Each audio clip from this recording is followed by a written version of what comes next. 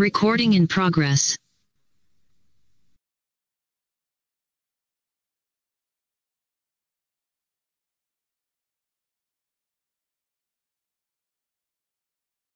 Recording stopped.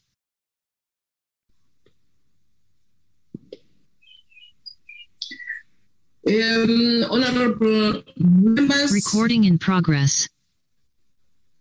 Okay. Honorable members of the Portfolio Committee of Public Works and Infrastructure, the team from Parliament that support this Portfolio Committee, the Department of Public Works and Infrastructure, of course, represented by its legal people, the Parliamentary Legal Services, and all those that are here to observe and watch our Portfolio Committee today.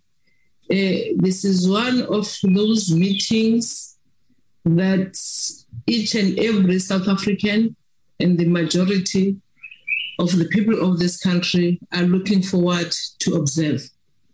It has been a culmination of many activities that started with Department forwarding to Parliament the Expropriation Bill number 23 of 2020, the Parliament referring that bill to us as the Portfolio Committee, and there are a number of processes that we have followed, which we invited written submissions from the public.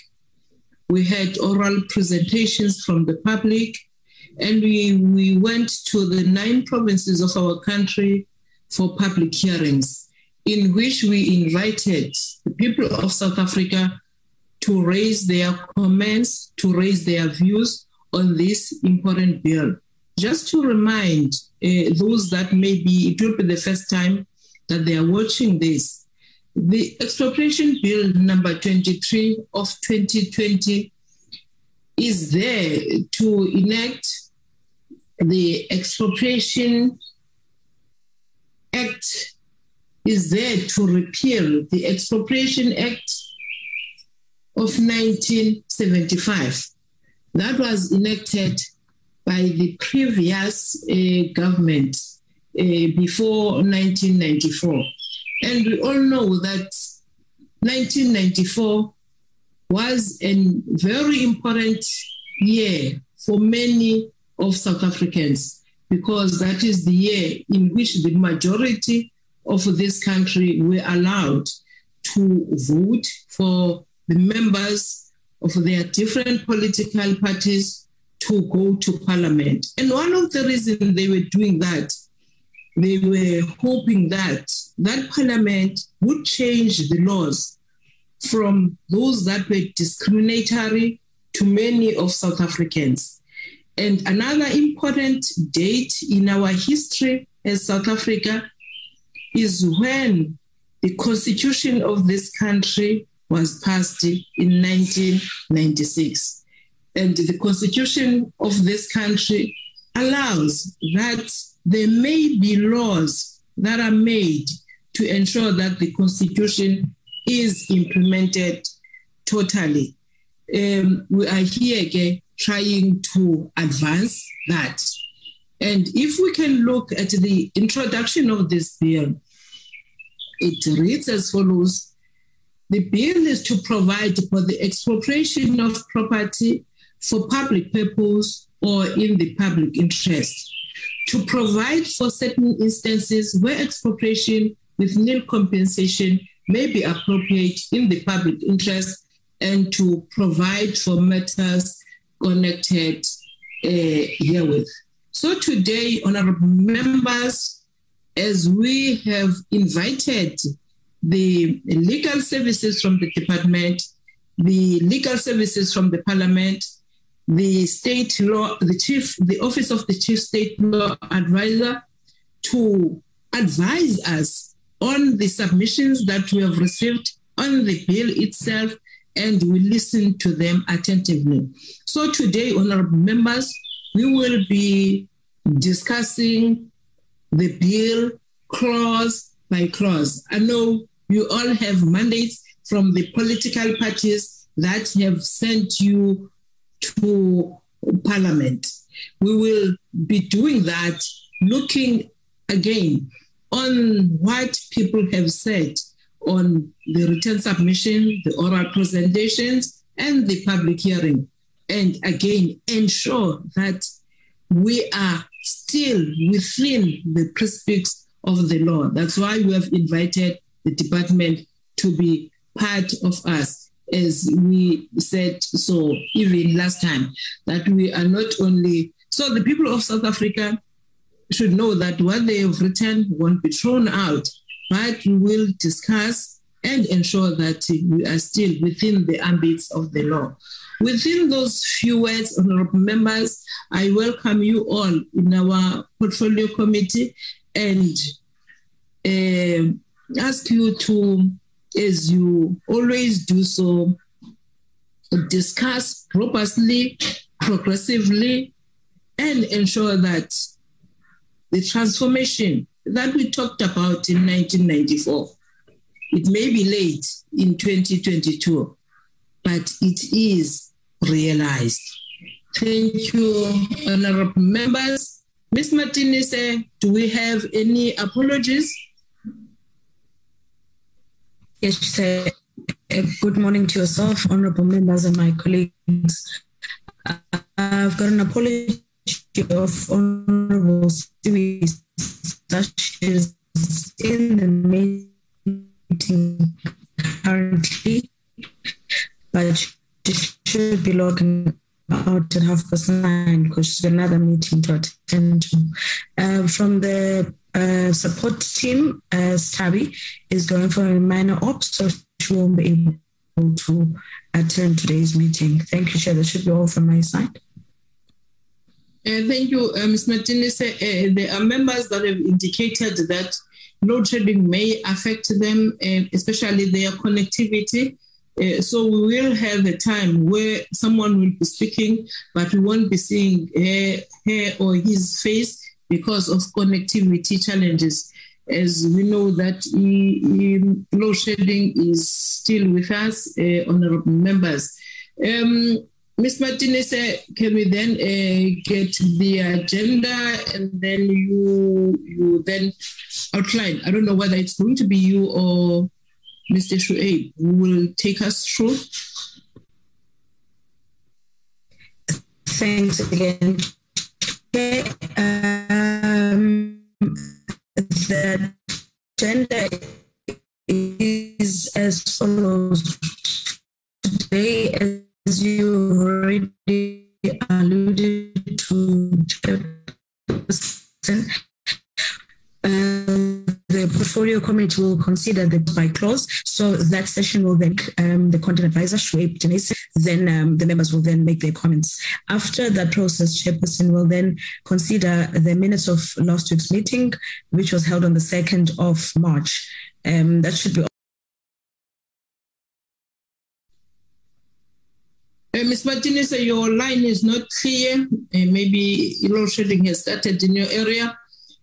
But what I can say, honorable members, if you allow me, can we take out from our agenda the issue of the minutes and agree that we won't entertain the minutes this meeting today, honorable members, we won't entertain the minutes. So that we have all the chance to deliberate on the clauses, and also knowing fully well that even next week on our portfolio committee again, we will be continuing with dealing with clause by clause. Seconded, Chair. Okay, thank you, honorable members. Mr. Shuaib, I think he has also indicated that he has a challenge of load shedding. But Mr.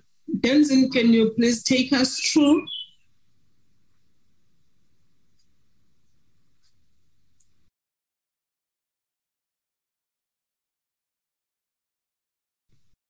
Good morning, Chair. Good morning, members. I hope I'm audible.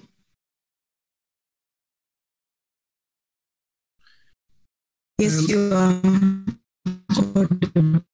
Nola, do I have screen share ability? Yes, you do. you can carry on. Chairperson, while Trey is busy still doing, still trying to connect. We have a serious challenge with you. We have a serious challenge with you, Ms. Martinez. Who's our parliamentary legal advisor assigned to assist the committee with the bill. So she'll also be available for assistance as and when needed. Thanks, Chair. Ms. Martinez, maybe Chair, I am connecting my phone, so I think the network issues are because of the. Am I audible to other people? Can I please get an indication, or is it just the chair that's having a problem? You were really bad. You were dragging terribly, but you're much clearer now, Nola. Same with me, Nola. I think also we're struggling to hear you, but could only hear you towards the end. And Nola, Honorable Matebula and Inez are trying to get into the meeting. They can't get in. Okay, Chairperson and honorable members, I've got serious network challenges. I think it's because of the load shedding, because I'm on the same spot that I'm usually at for every meeting. So the challenge is that I'm not connected to a Wi-Fi. I am hotspotting from my cell phone. So that could probably be an issue. But I'm going to try to move around and find a perfect spot for it. I hope that helps. Perfectly So audible. may I make a recommendation? Chair, some of us have got relatively stable internet. I think mine's relatively stable at this stage. If it will help and just facilitate things, I don't mind if Nola wants to make me a co-host, and then I can also assist if she can't. We can't allow an honorable member to facilitate. Unfortunately, Honorable Samantha, Honorable Shuaib is going to go through this as he has indicated earlier, but Nola was to give him the co-host rights so that he can assist us on his side. Mr. Denson? Chairperson? Yes. Can we start? I just need to know whether the bill is visible to all members. Yes, it is. Okay, what I'll do is I'm going to read out each clause of the bill. I'll do the title as well. And look, the clauses are more important. So I will read the clause, Chair, and then members, it's basically me reading the clause. And then once I'm done reading, you basically take over, Chair, allowing members to give input if they want on a specific clause. So we have the bill in front of us, the expropriation bill, as indicated there, introduced to the National Assembly as a Section 76 bill. The explanatory summary of the bill is included here, and the Gazette is indicated as 43798 of 9 October 2020. The Minister is indicated as the executive authority that introduced the bill, and that is Bill 23 of 2020. The number of copies that was printed is also indicated. Those are all formal things that must be there. Now, I'm not going to read through every single thing, but I think, Chair, in the case of this bill, the preamble is important. I will just say, I will not give any explanations. I'll just say what's on the paper. To provide for the expropriation of property for a public purpose or in the public interest, to provide for certain instances where expropriation with no compensation may be appropriate in the public interest, and to provide for matters connected therewith. The preamble follows.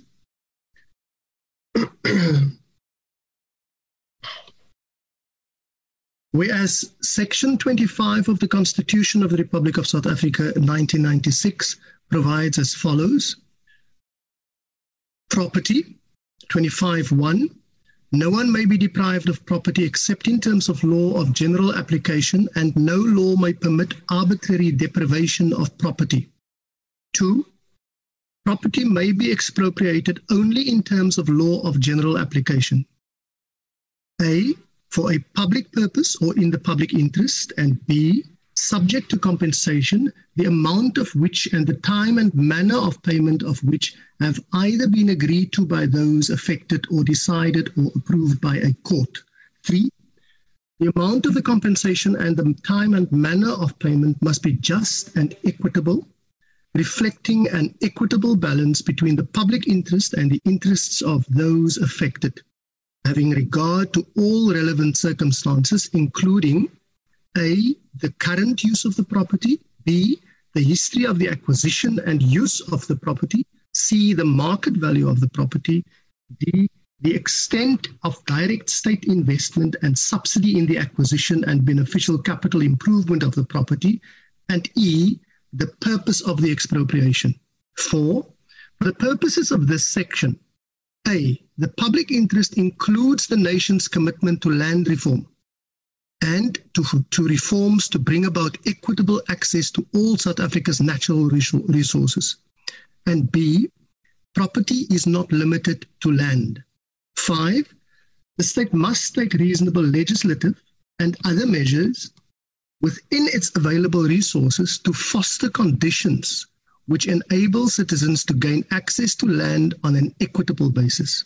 6, a person or community whose tenure of land is legally insecure as a result of past racially discriminatory laws or practices is entitled, to the extent provided by an Act of Parliament, either to tenure which is legally secure or to comparable redress. 7, a person or community dispossessed of property after 19 June 1913 as a result of past racially discriminatory laws or practices is entitled, to the extent provided by an Act of Parliament, either to restitution of that property or to equitable redress.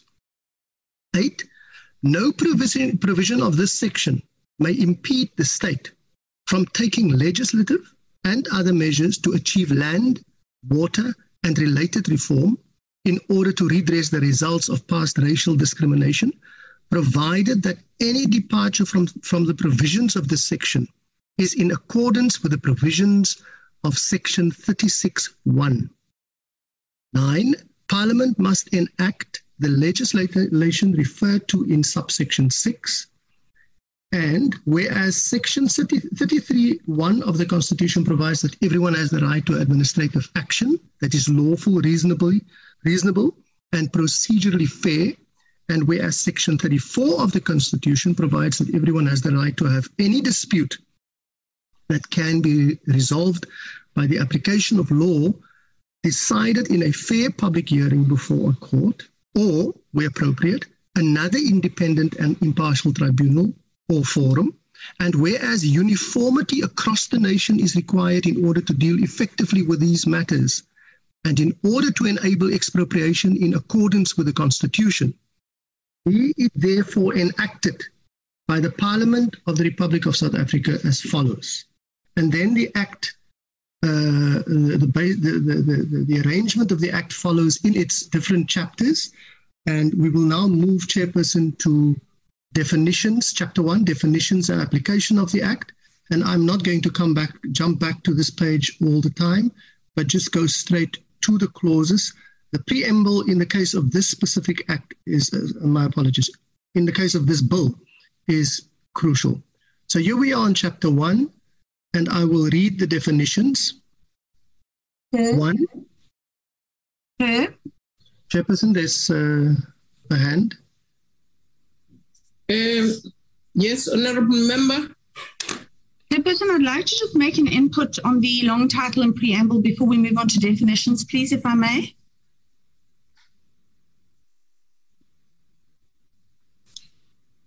Honourable Graham Murray, can you please repeat yourself? Okay, I'd like to make an input on the long title and the preamble before we move on to the definition. So the part that's just been covered by Shuaib, I would like to just make an input on that, if I may, please. But the preamble is not part of this bill. it is the introduction, if I may say it. What we need to talk about, it's the actual bill itself when we start in the clause by clause. So if you want to deal with chapter 1, which is the definition, which some of the issues that are being presented in the preamble are in chapter 1, I would allow you, but not to... If I can beg to differ, the first part of that thing, before it starts with the preamble, is the long title of the bill. That is actually what the bill is. So where it says bill, underneath that, it says to provide for the expropriation. That's the long title of the bill. That forms part of the bill, as does the preamble, because the preamble speaks to exactly what constitutional imperatives are being applied in this law. So I want to address the long title of the bill, if I may, please, before we move on to definitions, because I think it's important that we flag an issue in that before we proceed with discussions. That is, everything on this piece of paper is part of the bill.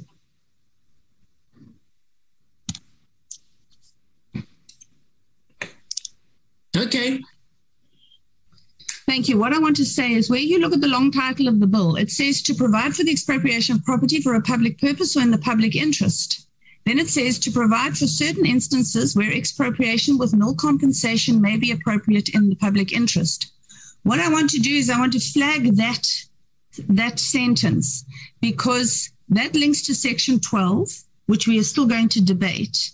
And that was inserted on the premise that section 25 of the Constitution would be amended to allow for nil compensation.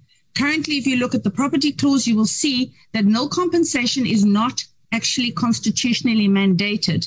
Just an equitable compensation is mandated. So I'd like to just flag that sentence as potentially being removed from the bill that we table once we have finished the deliberations on the bill, because I'm hopeful that we can prove that the null compensation clause cannot be included in the bill going forward because it is unconstitutional. Thank you. I just wanted that on record. Thank you very much for giving me the opportunity, Chairperson. Honourable members, just to remind you that we have a bill here that has been prepared because the Constitution says that the state may formulate laws and legislation to implement the Constitution. And as such, that is where we are. We cannot then say that when we are doing a bill, it must be done in such a way to satisfy us. We will deal with the issue of nil compensation when we come to it here in the bill. So as much as I've allowed you to speak and to flag some items, I don't think that as this portfolio committee, we are going to change the title of the bill. But let's allow Mr. Denson to continue. Thank you.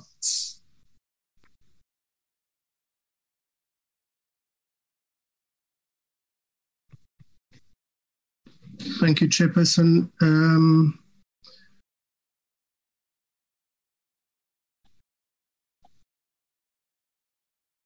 As I said, the arrangement, I'm not going to go through every chapter and read the subsections yet. Let us move to the definitions.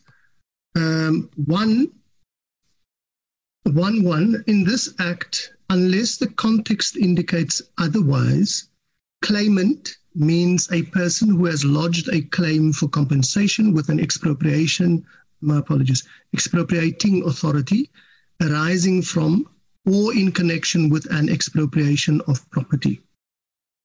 Constitution means the Constitution of the Republic of South Africa, 1996. Court means a high court within whose area of jurisdiction a property is situated, and B, a magistrate's court within whose area of jurisdiction a property is situated, having competent jurisdiction and designation as such in terms of paragraph B2 in the definition of court in section 1, read with section 9A of the Promotion of Administrative Justice Act 2000, Act number 3 of 2000, or in C, in the case of intangible property, the court within whose area of jurisdiction the owner of that property is ordinarily resident or has its principal place of business within the Republic. I'm shifting. Date of expropriation means the date mentioned in the notice of expropriation, which date must not be earlier than the date of service of such notice. Chairperson, I see the Parliamentary Legal Advisor has a hand up.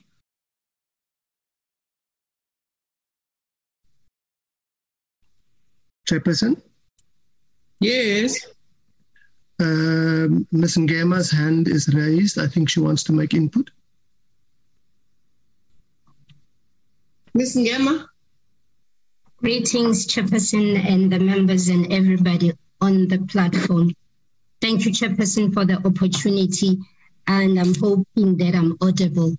I just wanted to ask, Chairperson, with your permission, and if it can perhaps work better, that perhaps so that we can be clear, maybe each definition is read, if members' points or views or questions can be taken, so that once we move from the definition, it is settled whether it stays the same or it is corrected or what the public was suggesting. That is just a suggestion, Chairperson. Thank you.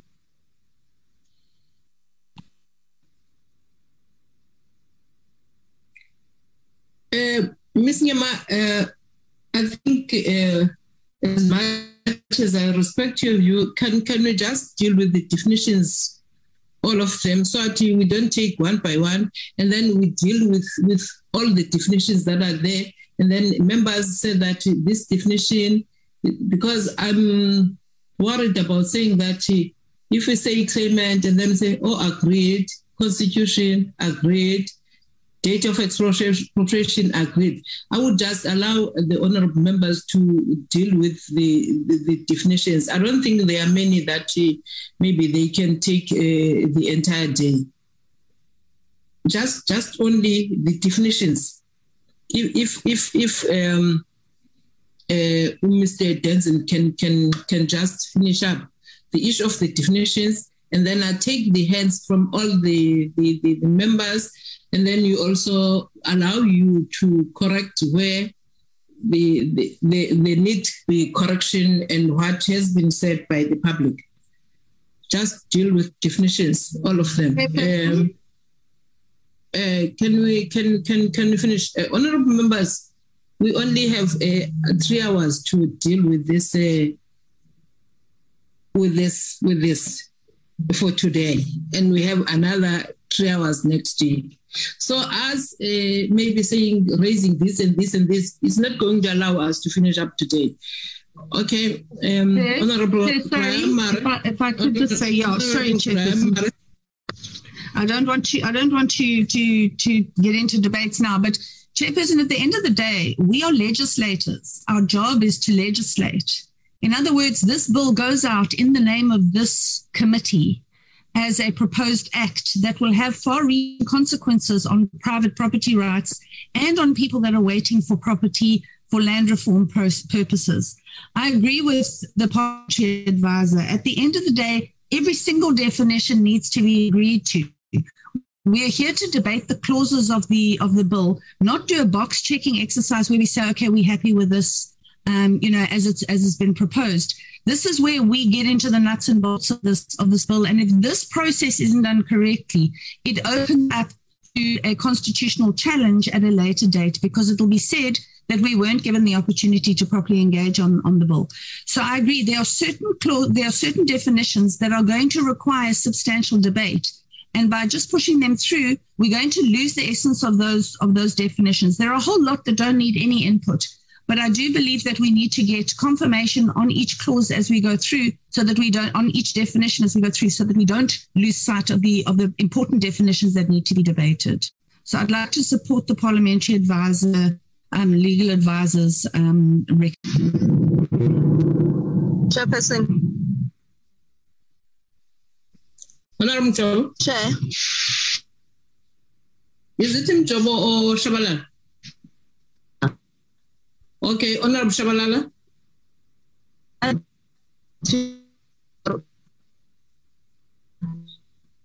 Your line is not clear. Maybe on my side, I can't hear what Honorable Shabalala is saying. Oh, okay, Chair. Let me leave it for now. Let me stand on the better position. But I was trying to say I thought you have ruled on this. Yes. Thank you, Honorable Shabalala. Mr. Denson, maybe my network is not okay. Okay. Can you finish up with the issue of definitions? Chair, and then I'm going to allow the members to talk on the definitions that are here. Can you please finish up the issue of definitions? Thank you, Chair.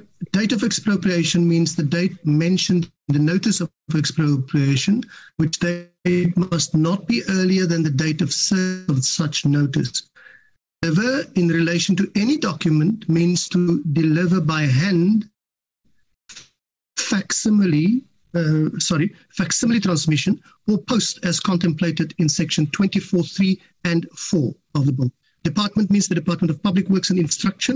Director General means the Director General of the department. Disputing party means an owner, holder of a right, expropriated owner, or expropriated holder who does not accept the amount of compensation offered in terms of section 14(1) or 15(1). Expropriated holder means a holder of an unregistered right in property, which right has been expropriated by notice in terms of section 8(1) or in terms of section 9(1)(b). Expropriating authority means an organ of state or a person empowered by this act or any other legislation to acquire property through expropriation. Expropriation means the compulsory acquisition of property by an expropriating authority or an organ of state upon request to an expropriating authority, and expropriate has a corresponding meaning. Holder of a right means the holder of an unregistered right in property. Land parcel means land that has been surveyed and is either registered or yet to be registered in a deeds registry. I'm shifting, I think. Yes, I just want to...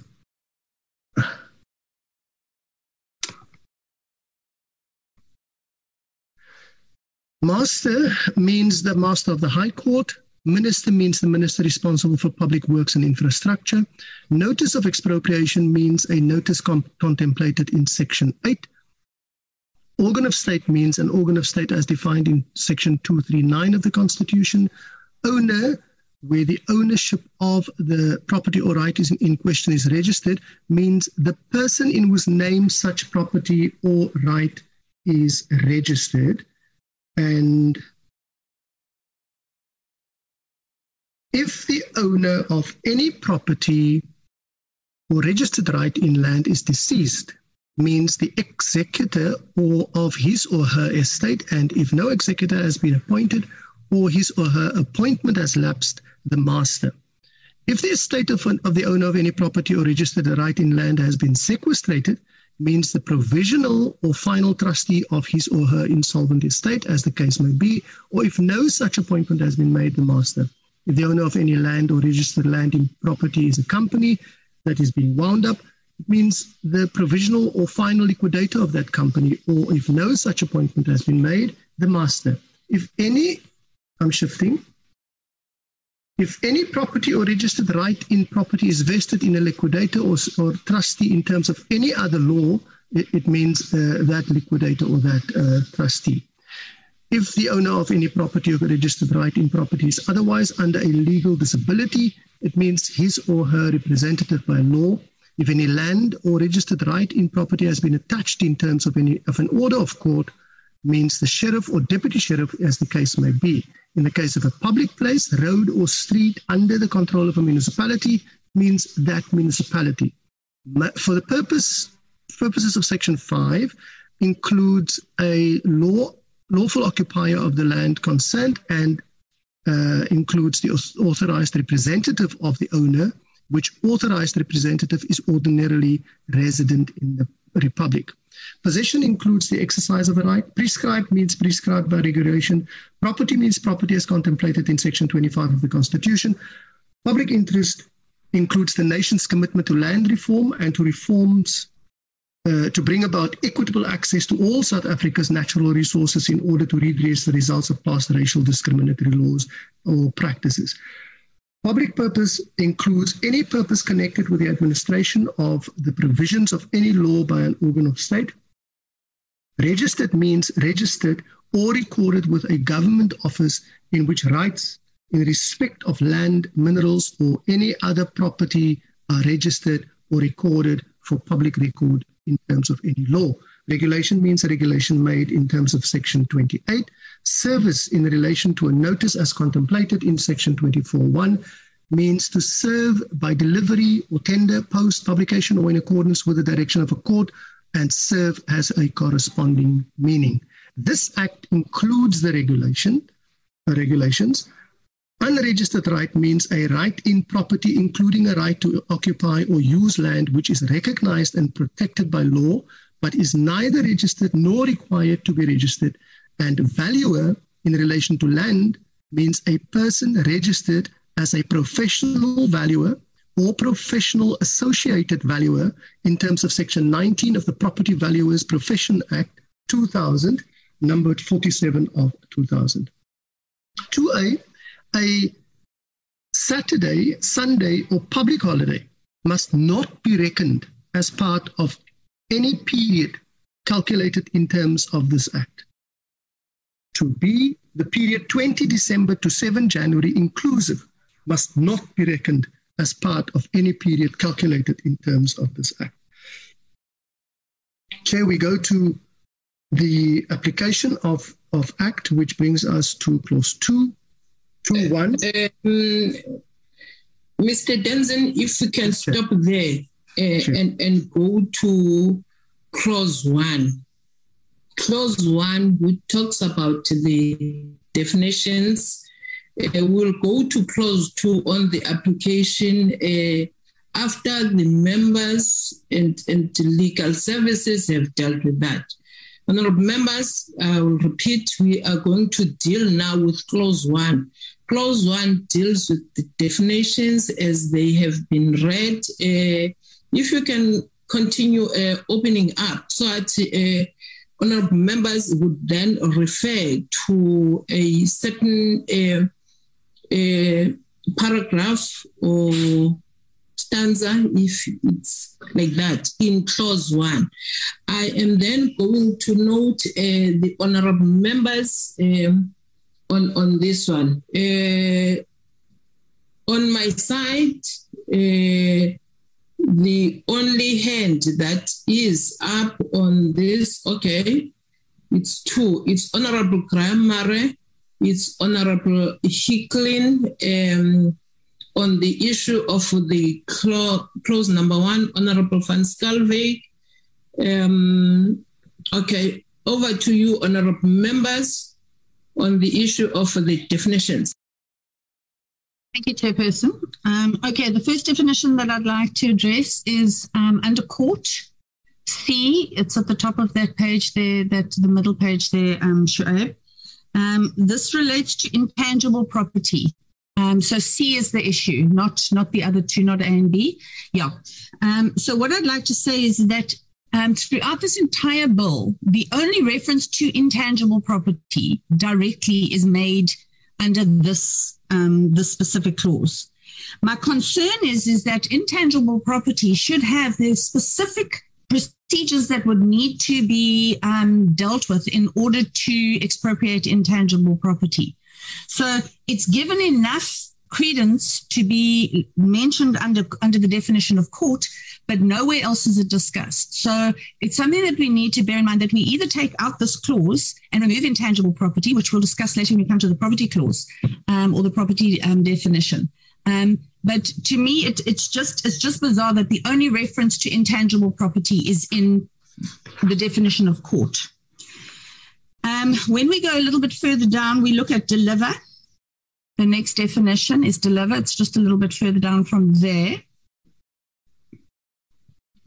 So it says, in relation to any document means to deliver by hand, facsimile, transmission, or post. All right. The post office is almost completely dysfunctional, and nobody uses faxes anymore. It's a redundant technology.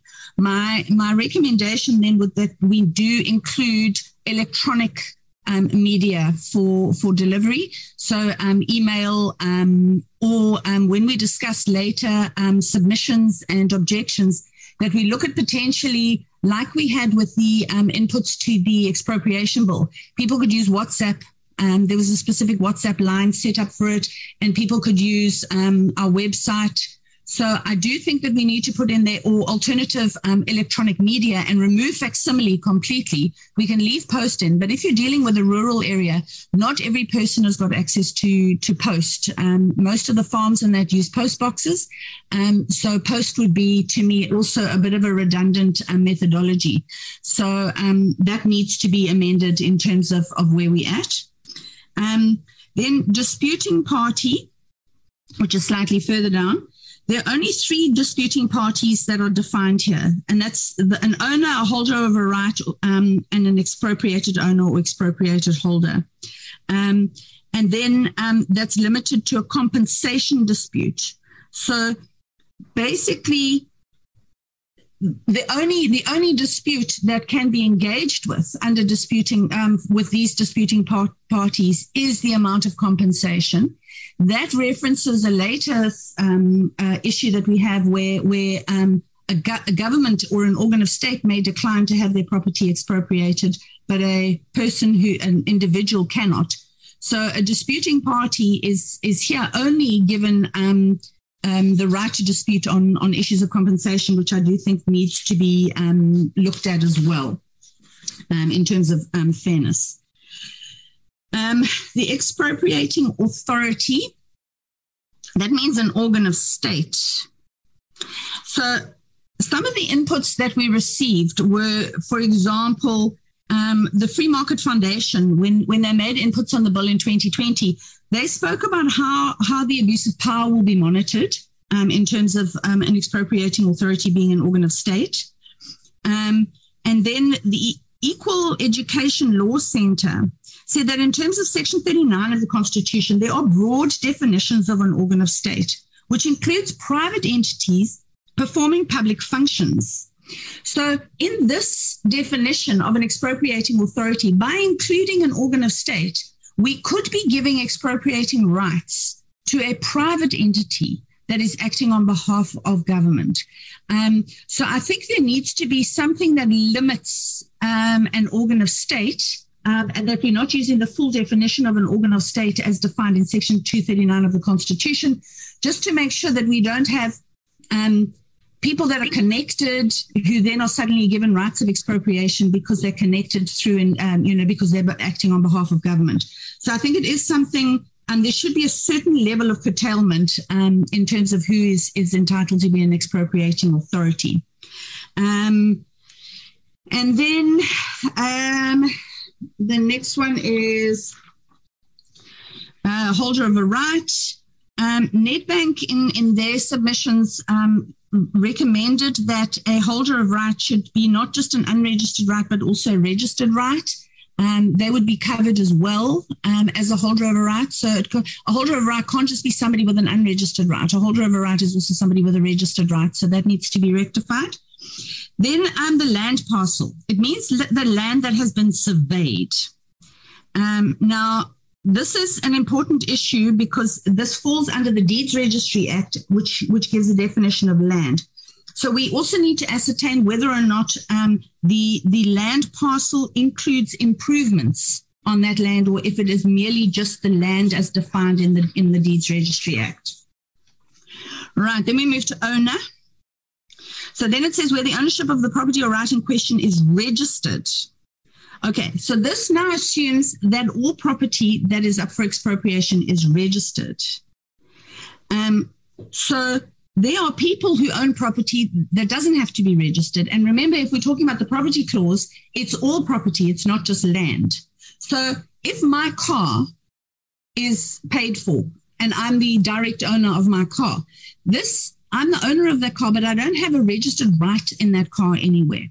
So we've got to be very, very careful where we're saying that the only property that is registered, that precludes a certain assumption that that unregistered property is then not covered under an owner. So an owner doesn't own unregistered property, only registered property. And then also you have where you have a mortgage, for example, you have the owner who's the actual owner of the property, but you have the bond owner or the owner of that mortgage. So who has the prevailing right when it comes to clause 7 in terms of negotiations on that property? Who then is the actual owner? Is it the owner of the property or the owner of the bond? Right, we get to the really, really difficult one now, the Property Act, the property definition. So the Banking Association have said that they believe that intellectual property should be excluded and that it should be limited to tangible property, which I agree with. Because I think we can have a more structured and restricted approach to this property, which does, to the definition of property, which doesn't conflict with the Constitution. So while many people have gone to great lengths to give us a broad definition of property, we've had the Department Senior Counsel, the Office of the Chief State Law Advisor, the Parliamentary Legal Advisor. I don't believe we need a broad definition for the purpose of this bill. People have said I'm an alarmist and I'm disingenuous for saying that the bill provides that government could take my car or my pension or my trademark or my copyright. As it stands now, government can. And the fact is that the primary purpose of this bill is to expropriate immovable assets or property, not intangible property and movable property. That's not required for the state to pursue its objectives. So it doesn't make sense to leave the property clause as it stands. This bill is designed to repeal the Expropriation Act. So how much other property has been expropriated under that act, other than land and intangible property and tangible property, immovable assets? So this must also give effect to Section 25, but it should explicitly include only the property that is covered by this bill. I honestly believe that we can have a narrower approach to the definition of property for the purpose of this bill that will also, if you look at the rest of the act and how it is drafted, or the rest of the bill and how it is drafted, the main purpose of this bill is to deal with expropriation of land, because government doesn't need my car for public purpose or public interest. So why would we then include government's right to take my car if it so chooses? So I still believe that we can have a more clearly defined property that isn't in conflict with the Constitution, but that just stipulates to what property is covered by this specific bill. Right, public interest. So the public interest includes the nation's commitment to land reform. A lot of the inputs we've received on public interest have been that it's vague and it's ambiguous, and that there's more to this than just that this is required. So the government response to those inputs that were received during the NEDLAC discussions was that this can be addressed by regulations. But the problem is that it's still, until those regulations, do the regulations then hold up the passing of the bill and the enactment of the bill and then the implementation thereof? Because then we have to wait for guidance in terms of public interest. So we do have to just look at public interest and say that one of the inputs that Claremont Main Road Mosque put was that it should be as set out in each relevant department's acquisition and expropriation guiding policy.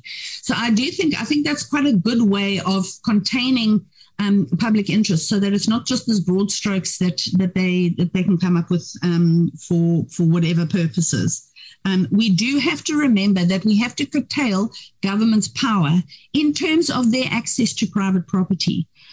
Expropriation is the taking of property without somebody's permission, without them wanting it to happen. And government shouldn't have just these overarching rights where they can just do as they please. So we have to be very careful that we're not giving government absolute broad public interest clarity, and they can use whatever they want to. When we come to a public purpose, again, we see that an organ of state is included under public purpose. and again, that this could include private entities, and that is not a positive thing to be having, where a private entity can then say that they're acting on behalf of government and for a public purpose. Agri-SA felt that there should be regulations that get promulgated for this, so that we have clarity on the permissible uses for the property in respect of expropriation. In other words, if it is taken for public purpose, there should be a clear reason as to why it's being taken and what the property is going to be used from. The interesting thing is that on the NEDLAC document, public purpose was not included when that document was issued. So it's a bit strange that was added after the NEDLAC debate. Then unregistered right. Again, this comes back to what I said earlier, in that does an unregistered right, it says it means a right in property, including a right to occupy or use land, which is recognized and protected by law, but is neither registered nor required to be registered. But that should also include an owner, because there are owners who will have unregistered rights. So I do believe that that ownership should be included in that definition. So that is, those are my inputs at this stage. Thank you very much, Chairperson, for the opportunity. Thank you, Honourable. Thank you, Honourable Excuse me. Thank you, Honourable Graham Murray. Honourable Hicklin, you are the next after Honourable Graham Murray, then followed by Honourable Van Skalwyk, followed by Honourable Van Staden.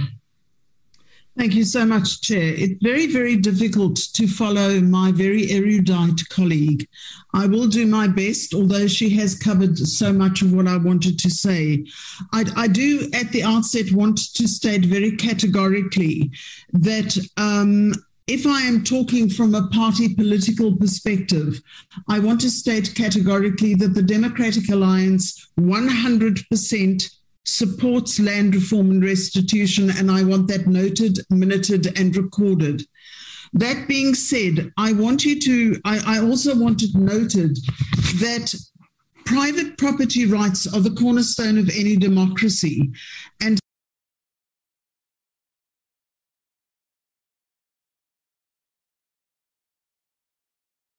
you're muted, Maddie. So sorry, I thought I had unmuted. Okay, so you then didn't hear how I said that it's very difficult to follow a very erudite colleague such as yourself. So we got that part. Just okay. Going into your. I want to say categorically, and I would like it noted, if I am talking from a party political point of view, that the Democratic Alliance fully supports any land reform and any land restitution process. So going on to a land reform and looking at existing policies, that is very much within the focus of a Democratic Alliance approach to this expropriation process. Looking at land parcels, public interest and property, I believe very firmly that property rights are the cornerstone of any democracy. And so we have to look at that. And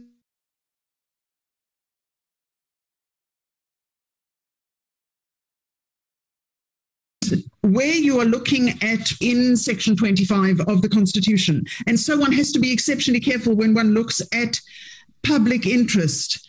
As Honourable Graham Marie has said, we have to look at the land that is covered in the public interest and that it is not removed, and we have to define very carefully what is land that is taken in the public interest and who takes it in the public interest. It opens the way very clearly, as Honourable Graham Marie says, to an organ of state misappropriating it and abusing it and handing it over to being used by a third party in the name of an organ of state. And we have to be exceptionally careful about that. We have to be very, very careful about using the words past racial discriminatory laws in appropriating property that is not land and property that is land. And we have to be very, very careful about misappropriating the power that is given to the appropriating authority. And we have to be circumspect rather than having a broader definition. And we need to understand that land appropriated in terms of this bill is only a very, very small portion of the land that is going to be used. And I am exceptionally worried about putting all the land and the resources that are associated, the mineral resources, the water license, the water land resources that are associated with the land that is taken in terms of this bill and put into the hands of the state. It's very, very dangerous. It's a very dangerous concept. We have to be very, very careful. And as Honourable Graham Marie said, where does the interest lie? In the land itself or in the bond and the mortgage? Where does the boundary end? And I think we just have to be exceptionally careful as to the improvements that are made to that land. And we have to structure what we do very, very carefully. I'll leave it there until we get further into the bill. Thank you so much, Chair. Just those notes on the definitions. Thank you. Thank you, Honourable Hicklin. Honourable Van Schalkwyk.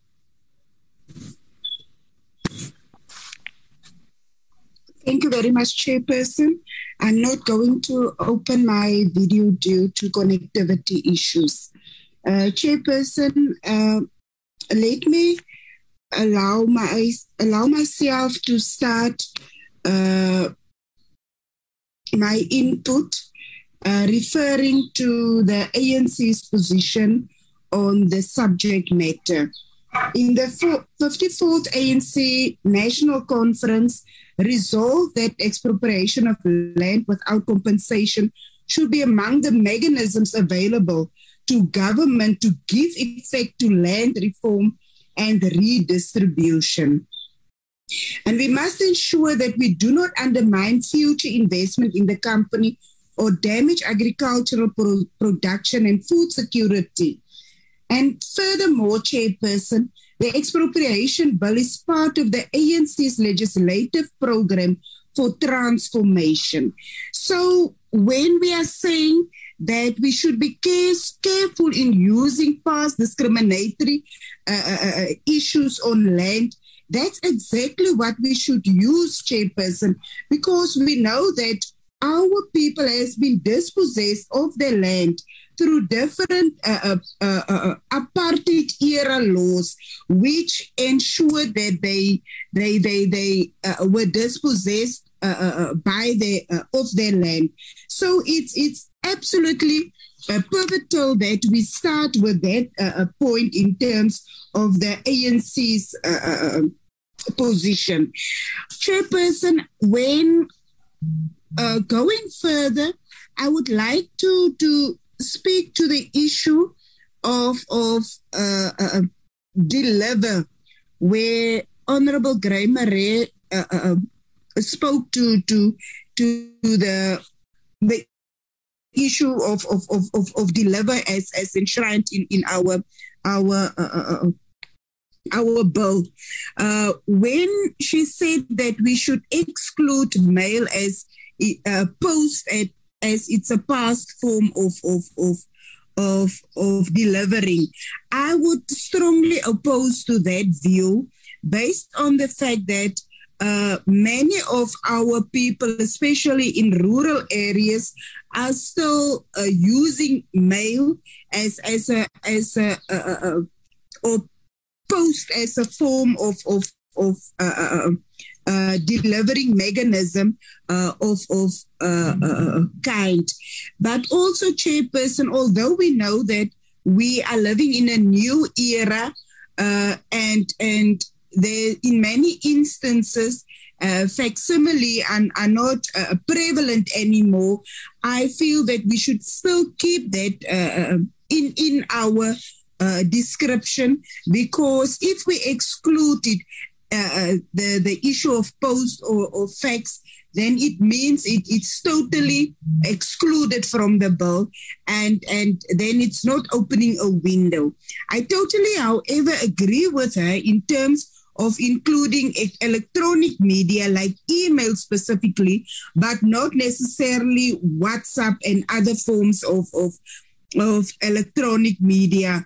Because if we just indicate electronic media, we will find ourselves to open the scope so broad, where we would include other media like Facebook and other social media. So I would therefore agree with her that we include electronic media, but specifically referring to email in that instance.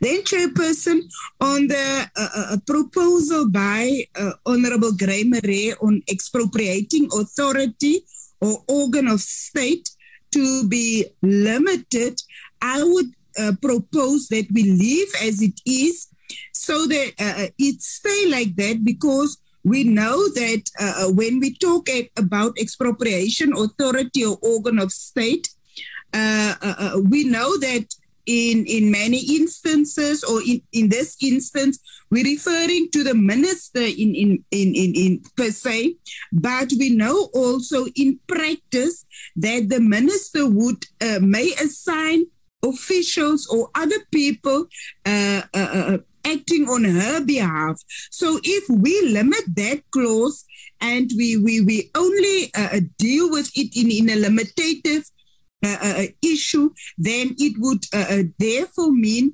that when we speak about expropriating authority, we will limit it to the minister also only per se, and we won't take the practicalities into consideration. So in that interest, I would strongly disagree on that issue. And then, Chairperson, the issue in terms of the public interest, which Honorable Gray-Marais referred to, which is not included in the NETLEC discussion. We know that all discussions at NETLEC were done between the NETLEC partners, but those very same partners also had the opportunity to make presentations to our committee in terms of the public hearings, whether written proposals or otherwise. And I would therefore not see this viewpoint to be taken into consideration or to be a standing factor, because we know also that even when we look at the parties at NETLEC, we know that its government and the business and the communities and all of those, they make presentations in our public hearings, whether physically or written proposals. So for the mere reason of the public interest or other issues not raised in the NETLEC discussion documents, I don't think it should stand, and I propose that discussion or that viewpoint falls off. I think I'll pause there for now, Chair, and give others the opportunity also to make inputs. Thank you very much, Chairperson. Thank you, Honorable Van Schalkwyk, Honorable Van Staden, followed by Honorable Shabalala, followed by Honorable Mathebula. Honorable Van Staden. Thank you, Honorable Chairperson. I also have a few concerns about some terms we are trying to use here. I think we must go and look in the first instance what is intangible property. And I said intangible property means it is something that a person or corporation can have ownership of and can transfer ownership to another person or corporation, but there's no physical substance, for example, a brand identity or knowledge or intellectual property. Now, according to my knowledge, this law is about the expropriation of land and not intangible property.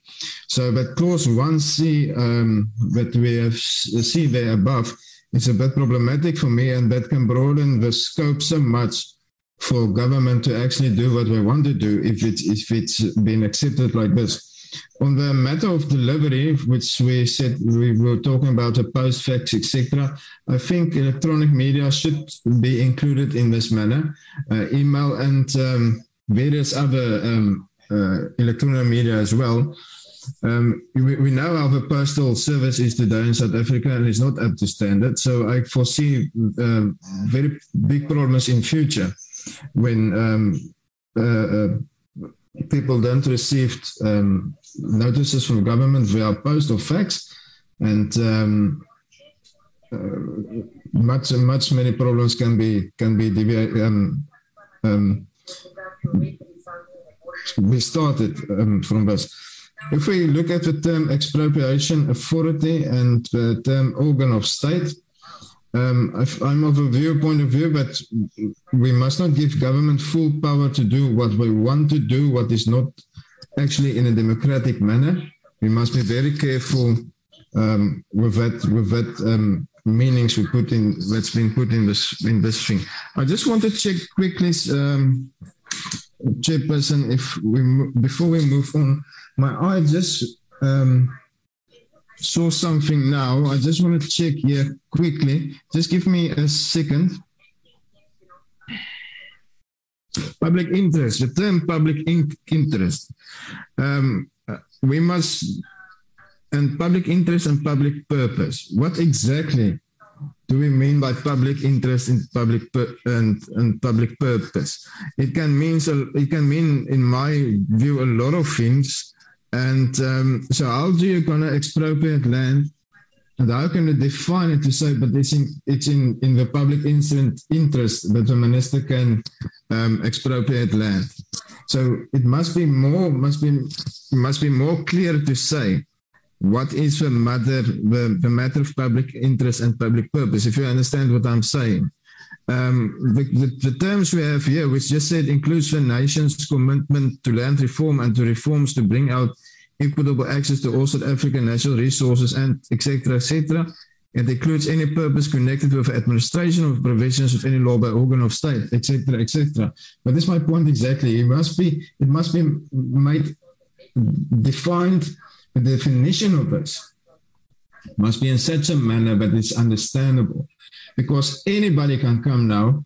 That's why I want to go back to the term of organ of state as well. Yes, we said now, this bill said now the minister is for expropriating authority over organ of state. But we know what's going to happen. An MEC from a province or a premier or so can come and say, but I'm also an organ of state, and I can do this and this and that. And I foresee many problems in future. But I think we must look at this public interest and public purpose. I think it is going to pose some more problems. Thank you, Chair. Thank you, Honorable Van Staden. Honorable Shabalala. Thank you, Chairperson. And I appreciate the contribution made by the honorable members. But I want to make a few comments. The issue of the authority, I really think that you need to look back. How does the state become the authority in the first place? The state become the authority because of the mandate that has been given by the people of South Africa. Hence, the state cannot act out of the law. The state is the custodian of the Constitution. The issue of, I think it's a misplaced argument to say that the post office is not so much of the use for our people. Right now, in the morning, I passed through next to one of the post offices. It's the longest queue because the post office is servicing people that cannot even afford to take a taxi to reach to any destination. But at least the post office are there. If there is an issue about the inefficiencies and other problems, that are those the issues that can be discussed, and amnesties can be seized with those issues. But it cannot be that we can just write it off like that. The issue of the water and mineral resources. I'm for status chairperson. Who issues the licenses? The licenses are issued by the state. It has never changed. It's backed by the law. It's backed by the Act.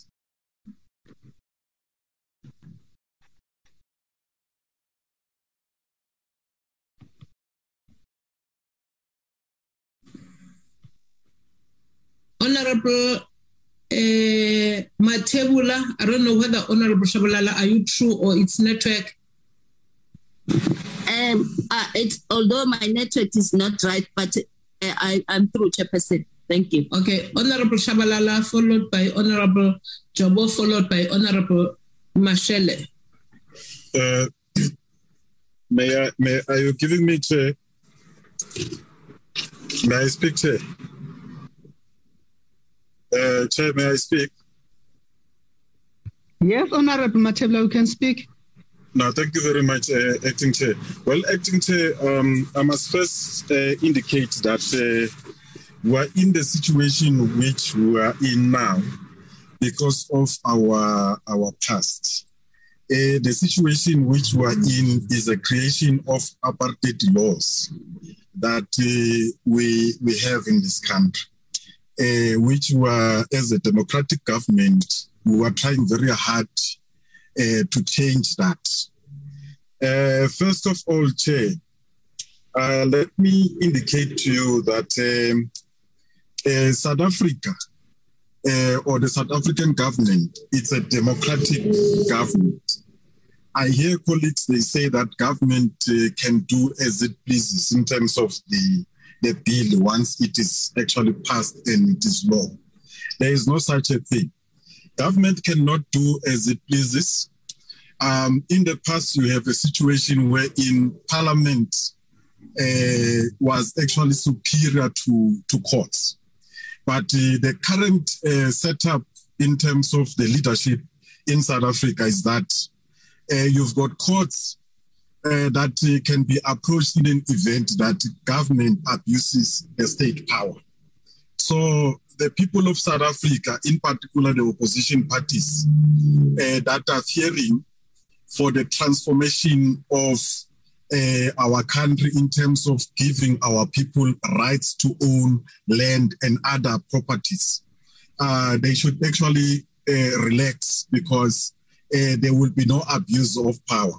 And the current form of the bill, my view is that is the correct one. There's no need for anyone or for us to change, even if we may debate here and there, but it speaks to what we have been looking forward to. And it speaks to what our people have been telling us as we have been traversing the entire country, 9 provinces. And they have been in support of this bill. But I must also indicate that if I may take you down to a memory lane, that we just have been unable to make changes in terms of the Constitution because we could not reach the 2/3 majority that is required in order for us to change Section 25 of the Constitution. But then if you go to section 25 of the Constitution, subsection 5, you will realize that that particular section empowers government to take legislative steps in order for people to have access to land. In particular, I just want to talk about land. So now there is nothing that is unusual about the government coming up with a bill that is going to assist government to have our people having access to land. Now, Chair, another section that is very important in this particular bill is section 36, subsection 1. That section, it is a section that gives government the rights to exercise law in a way that is generally applicable. It is not going to be a law that is going to be for Matebula only or for this particular person. It is going to be a law that is going to be applied generally. And also, I must also say, Chair, that in coming up with this bill, we have actually indicated that you can only expropriate if that is in the interest of the general public of South Africa. You cannot just expropriate because today you slept and when you woke up and you decide then to, take this property or that property. You can only expropriate if that is, and also the rights of a person who's affected must be taken care of. So this, Chair, I must also say this particular bill, it's one program that the African National Congress in its 54th elective conference resolved that it has to take place and it must be implemented.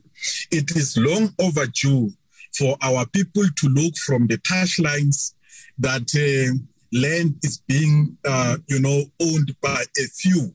And the majority of the people of South Africa, they are not owning this land. And even if these people, they were to own the land, I must also say this. It's not just that you are going to own the land and do nothing about it, or the land will be expropriated by an authorized organ of state. And us as the department, we are one organ of state that we are empowered by this bill to expropriate land. And as we are doing so, we are going to expropriate land and the land will be given to people who are going to utilize that land.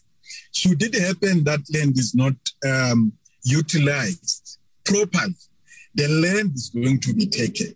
So there should be no fear. And our colleagues, especially from the opposition parties, they must relax.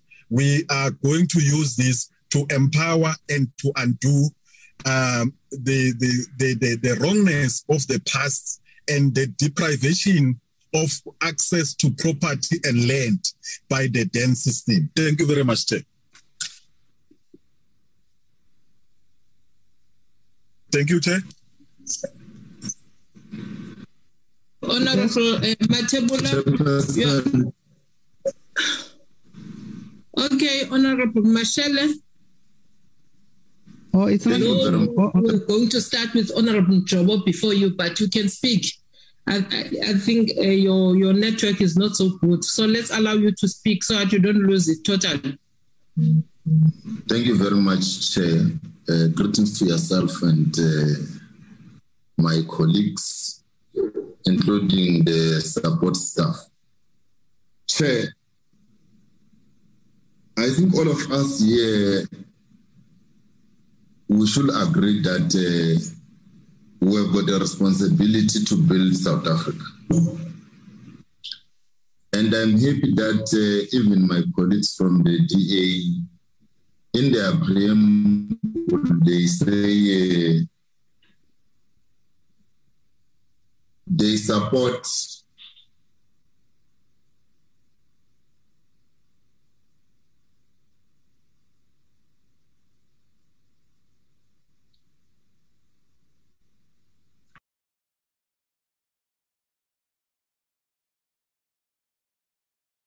Chair, we've just lost Honorable Mashele due to network issues.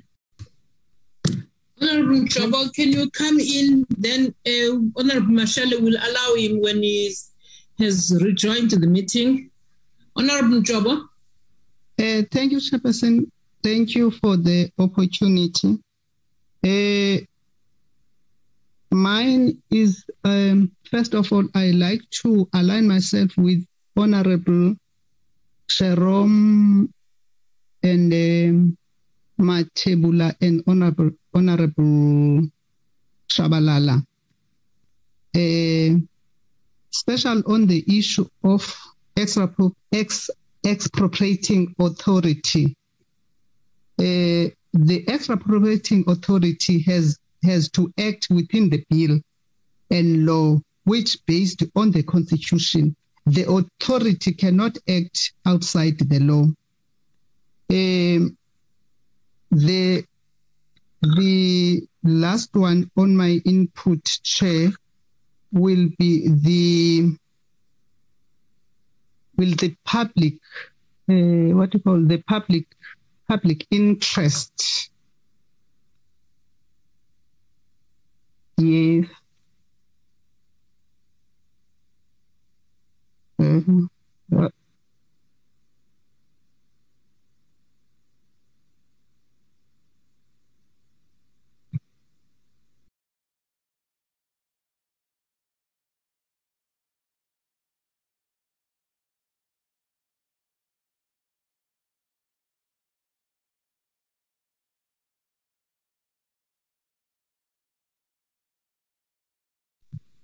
Yes, Chairperson. Jobo, are you still continuing, or that was the last point in your deliberations?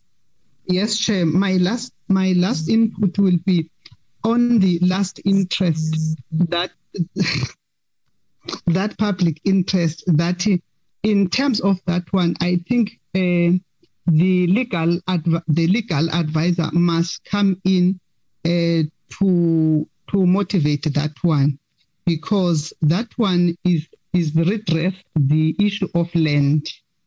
Thank you, Chairperson.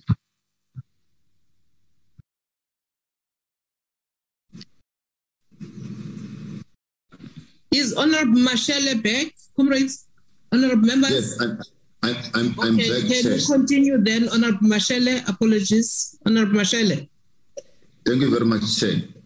Quickly, Chair, I'm saying, I think all of us in our preamble, we say we support transformation. Now, if indeed we support transformation, we must all agree that we must go through a process of pain, because here we have those that have and those that do not have. We will not be doing justice to ourselves, because if we sit here and discuss definition and say what is public interest, what is public purpose, and try to be mechanical with this thing, it will be wrong. A bone of contention is that I know that we come from different political parties and all that, but at the end of the day, we've got a responsibility to build South Africa. And if we're going to stand here and say we support transformation, therefore, how do we transform society? How do we bring legislations and bills that will assist us in the real transformation of society outside the PR exercise and thing? Chairperson, probably the question would be, where are we different? Because if we come here and say we agree that we must transform society, there's a bill before us and we all agree that the road to transformation, part of it is that we should have public amenities. And if there's anything that stops us from achieving that, we get all over, begin to discuss what is public interest. Therefore, one should say, what is public? Who is this public? Don't you know who is this public? And don't you know what is the public interest? And I think we're going to be moving in a circle.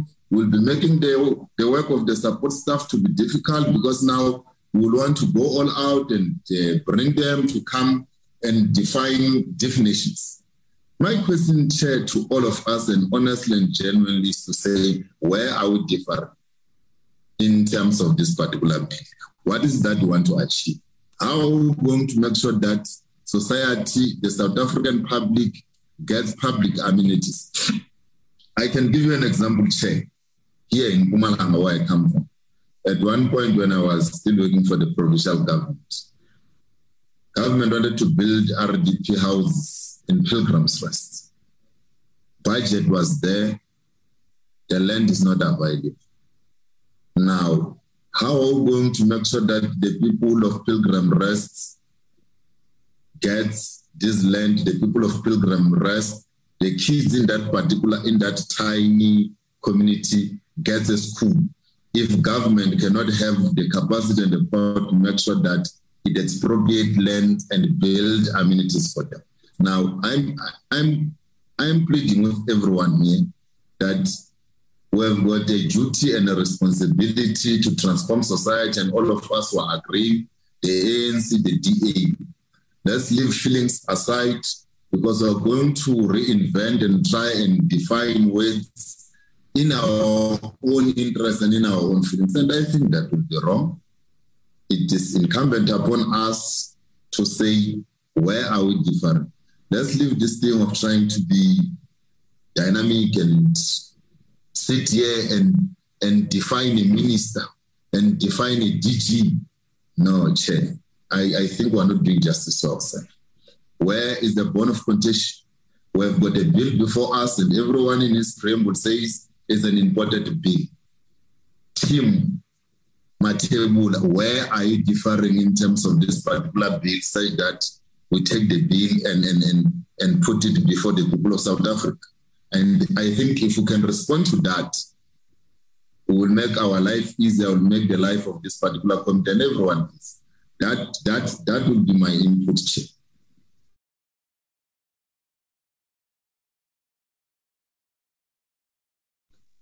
Honorable Mashele, I think again, Network has dealt with him because he has left the meeting, not sure whether he was true or not. The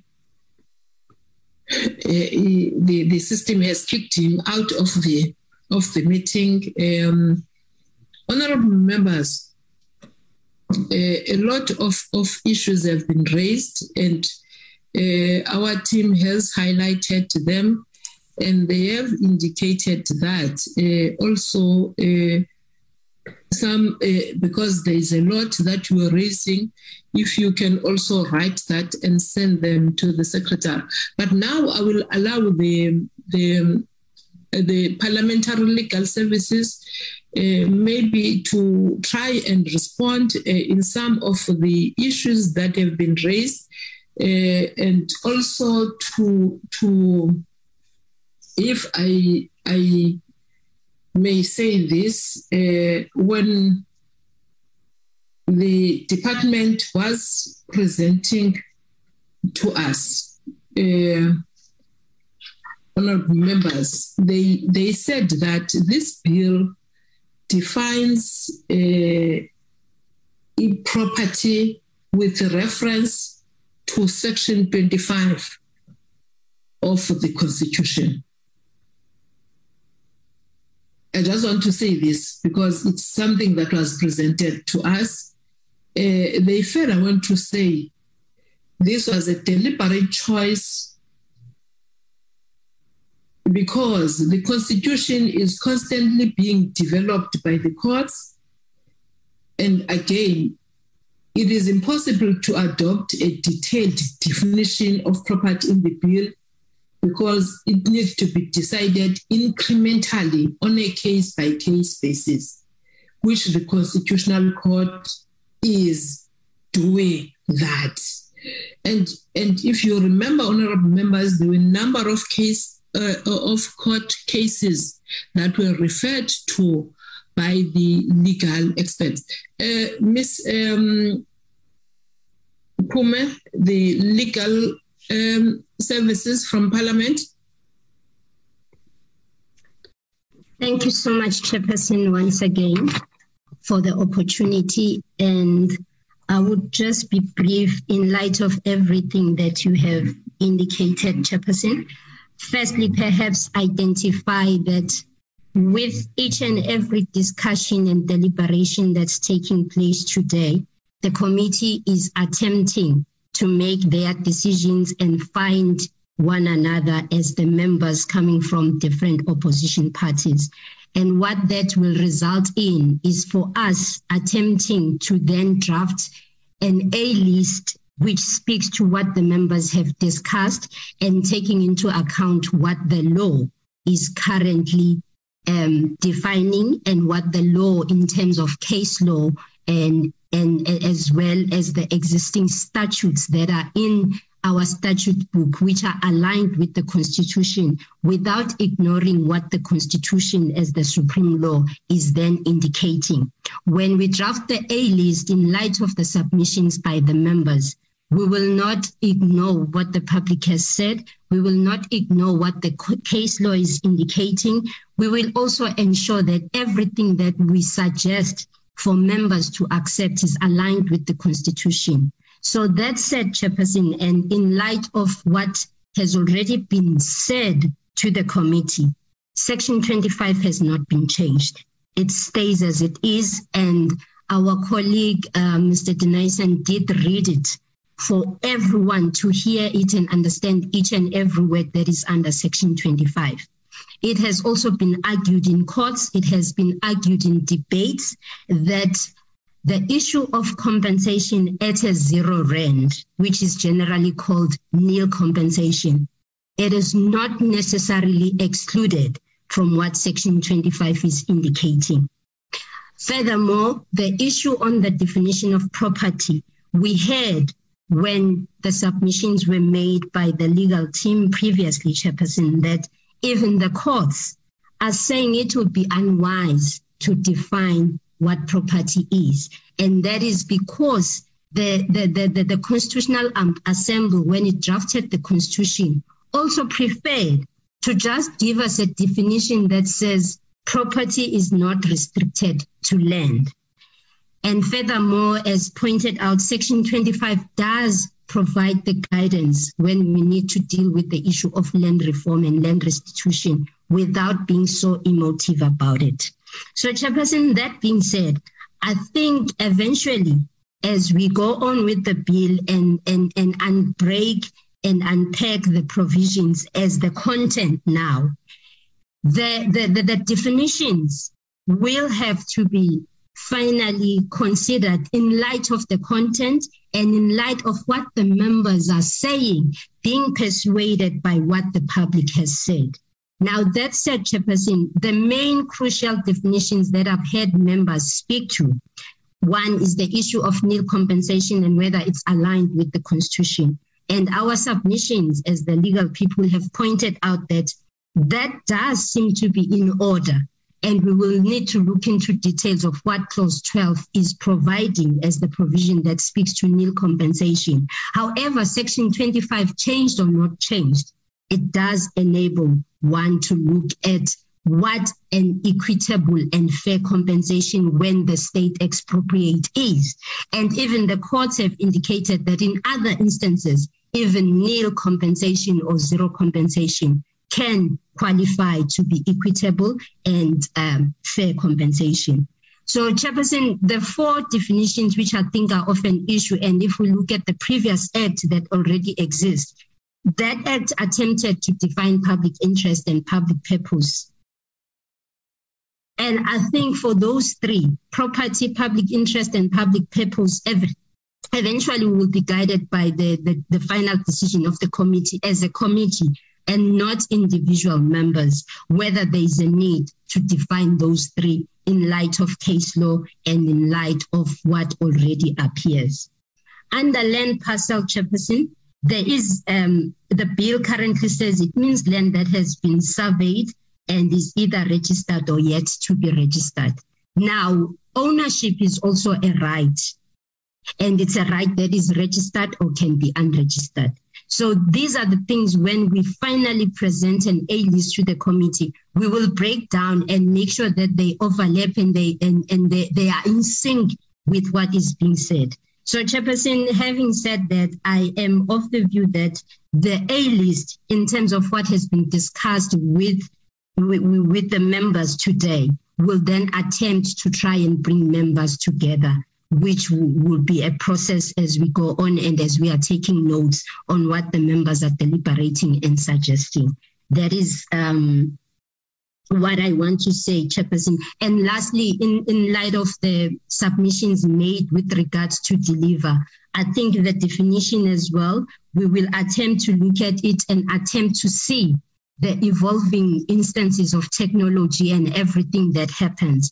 But we must remember that when we are drafting laws, we are drafting for the future and not only the current times. So there is always an attempt to look forward and look back in order to influence what can work and what the law should be dictating and enacting. Thank you, Chairperson. I will end there. Thank you, Ms. Pime. Do we have maybe the legal services from the department? I think you have correctly explained, Ms. Do we have maybe the Office of the Chief State Law Advisor? I think there's someone from the department. Yes, good morning, Honorable Chairperson. This is Mola Mwasa, Executive Policy. I am with my colleague from Legal Services. I don't think that the advocate Badlander was invited. I think we were invited for noting of what is taking place. And yes, indeed, we've been listening attentively to the discussion and the deliberation. And I mean, I don't even want to go into detail. I think the parliamentary legal person has articulated very well what we also would want to say, that in terms of the specific clauses or definitions that have been indicated. Indeed, we would go back, regroup, and then look at especially those that are very much in contention. I would agree with a number of comments that have been made, especially in terms of the expansion, if you like, of delivery method that should include electronic mail. I think that is one thing that is very important there. But the rest, I think we will also reflect, apart from what we have already shared with the portfolio committee in terms of specific, especially the six ones, and the rest. The rest of the clauses, there is a document that the minister made reference to last time. But the legal person is here, so I don't know whether maybe he has something to say. Mr. Mukwena? Thank you, Mr. Mohasa, and good morning, Honorable Chair and Honorable members and colleagues. I would not want to add anything at this stage. As Mr. Mohasa has indicated that we were invited just to come and vote. However, we have also noted the submissions by the honorable members, and we are considering them very seriously, and we will consider them as a team and revert to the committee in due course. At this stage, I do not wish to add any further comment at this stage. Okay, thank you. From our legal services, Ms. Pume will go through with us as the one representing the Parliament. We will now move to clause 2. Honorable members, having noted all the inputs and the counter inputs that you have put in, but I think we agree with the fact that in terms of communication, we will add other means of communication. It can't be the post office only. Then the application of the Act, Mr. Denzin. Chairperson, thank you. It is 10:42 and I've got good news. We are at the final part of Chapter 1 of the Act. 2.1, despite, this is the application of the Act, despite the provisions of any law to the contrary, an expropriating authority may not expropriate property arbitrarily or for a purpose other than a public purpose or in the public interest. 2, despite the provisions of any law to the contrary, an expropriating authority may not expropriate the property of a state-owned corporation or a state-owned entity without the concurrence of the executive authority responsible for that corporation or entity. 3, subject to Section 22, a power to expropriate a property may not be exercised unless the expropriating authority has, without success, attempted to reach an agreement with the owner or holder of a right in a property for the acquisition thereof on reasonable terms. And 4, an expropriating authority may expropriate property in terms of a power conferred on such expropriating authority by or under any law of general application, provided that the exercise of such power is in accordance with Sections 5 to 27 and 31. That's it, Chairperson. We'll wait for you to facilitate members' input.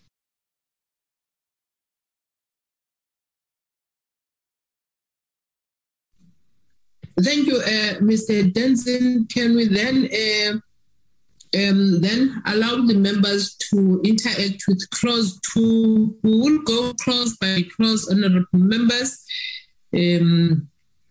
So please bear with me, and Mr. Denzin, bear with us, because we don't want to leave any stone unturned. The hands that I can see in front of me now is Honorable Mare, it's Honorable Hicklin. Clause 2, Honorable Van Staden.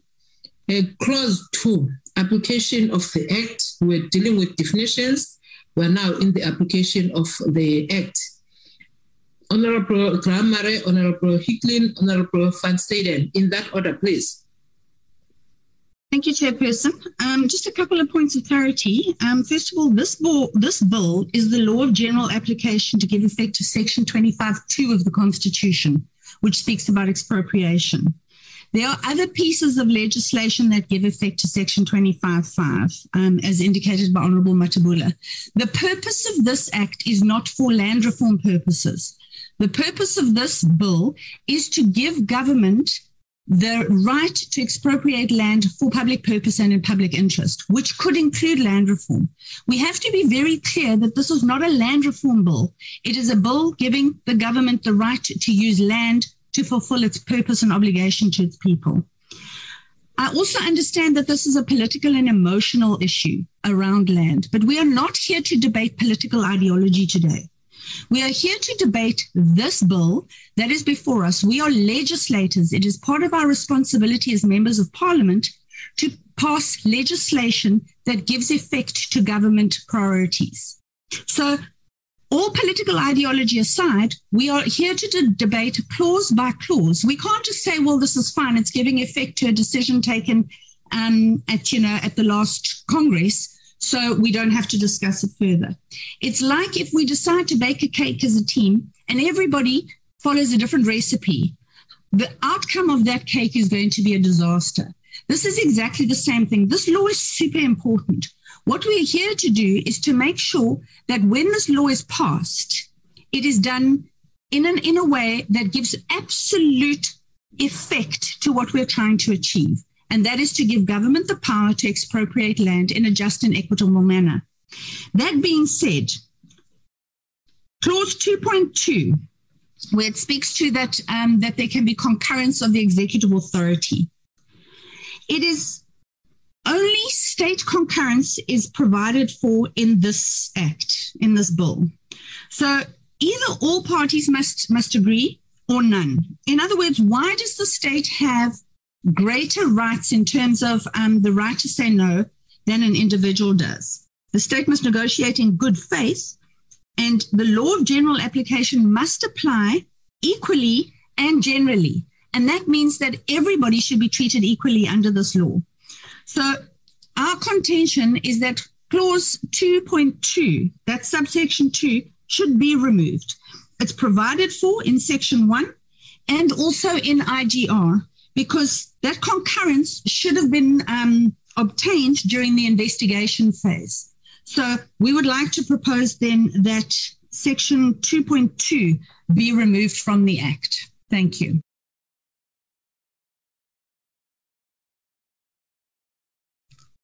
Chair, may I go next? Yes, please, Honorable Hicklin, but if I may, because there are other hands, I said Honorable Hicklin after Honorable Graham-Murray, Honorable Van Staden, then there are new hands, Honorable Shabalala, Honorable Matebula, Honorable Mashele's hand was up, but he has been kicked out of the system. There's also Honorable Van Skalvik. In that order, Honorable members, Honorable Mashele will come in after Honorable Shabalala if he has managed to join. If he has not, he will come in after Honorable Sharon Van Skalvik. Thank you, Honorable members.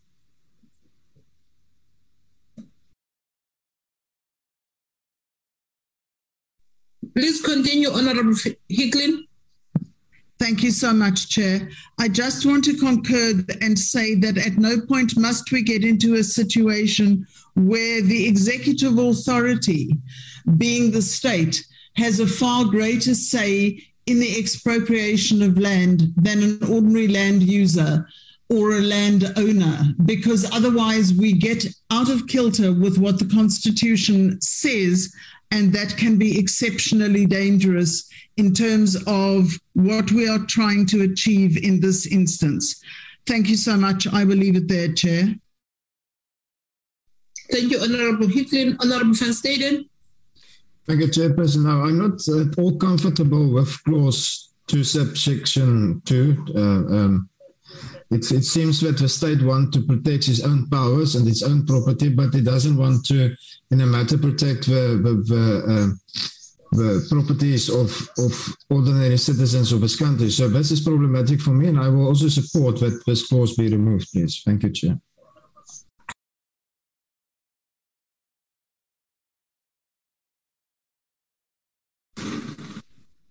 Chairperson. Thank you. Yeah, thank you, Honorable Van Staden. Honorable Shabalala. Chairperson, I think one is satisfied with the note that the authority may not expropriate the property arbitrarily. And for me, that covers the rights of any citizen in this country. But also the issue I also note that the clause does cover the ownership and the recognition of the ownership, because it states that the state will always have an agreement and attempt to reach an agreement with the owner or the holder of the rights or in the property. So for me, I am comfortable with whatever, with what is contained here. Thank you, Honorable Shabalala. Honorable Matebula. Thank you very much, Chair. Chair, let me quickly just clarify one thing here. When we speak about the issue of expropriating land in the public interest or for the public purposes, I hear Honorable Graham where he says, no, this is not about maybe taking land and giving it to private individuals, of which I do agree. And when she says that it's a land that is for the state. But we must understand that who constitute, the state, who are the people who are part of government and the state. So now, when we speak of a public, who are we talking about? The state and government, they represent the people of South Africa. And if it is for the purposes, for public purposes, who are the public?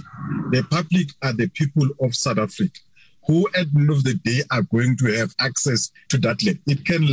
Land can be expropriated for the purposes of building, say for instance, a stadium, something that a particular community in Northwest didn't have a stadium.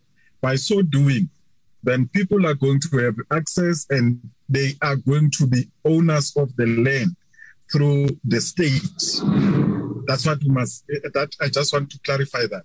But another thing, I want to concur with the Honorable Shabalala when she says that the form in which the bill it is, it should remain as it is. There's no need for changes. And I hear my colleagues from the opposition side saying that it looks like the state wants to protect itself more and give rights to itself. Especially where they talk about the concurrence, when maybe you speak of the executive, when land is to be taken, say for instance from the province or from the municipality, then there must be a concurrence from the executive, which is something which is correct. And again, when you speak also of the state expropriating land from private people, Honorable Shabalala has indicated that the state will try to reach an agreement with the owner, whether it's a state or it's a private individual, in order for the state to use or to achieve what is in the public interest. They will have to have an agreement with that particular individual or that state entity. But this clause also means that in an event that as an individual or the state, I feel a state organ, that I feel that the purpose for which the state wants to expropriate the land is not for the purposes of the public, or is not in the public interest. You've got a leeway to approach the courts of South Africa. In this case, it can be the High Court or the Constitutional Court, wherein you will seek a legal remedy or some kind of a relief.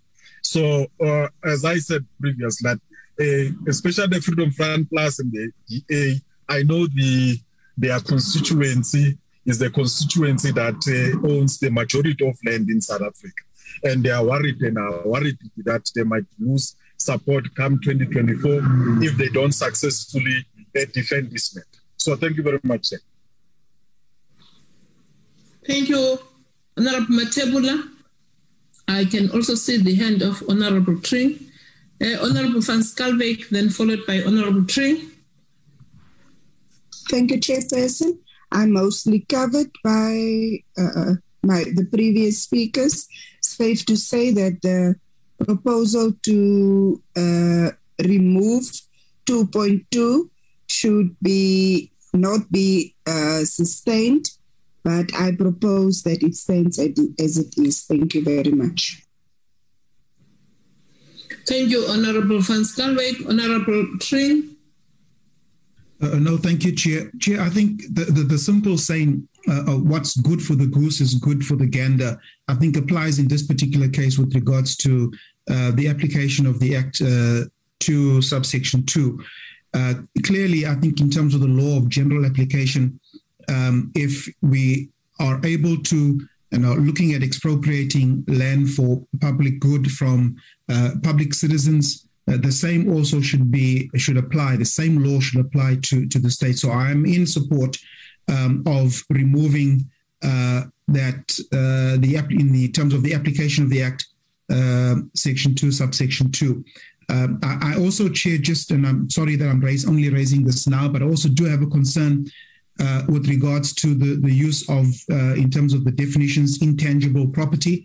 I think that we have to be very careful in terms of the fact that intangible property, or that which is intangible, can also be expropriated. That refers to copyrights, patents, and so on. And I don't think that it actually has a place in this particular bill. Thank you, Chair.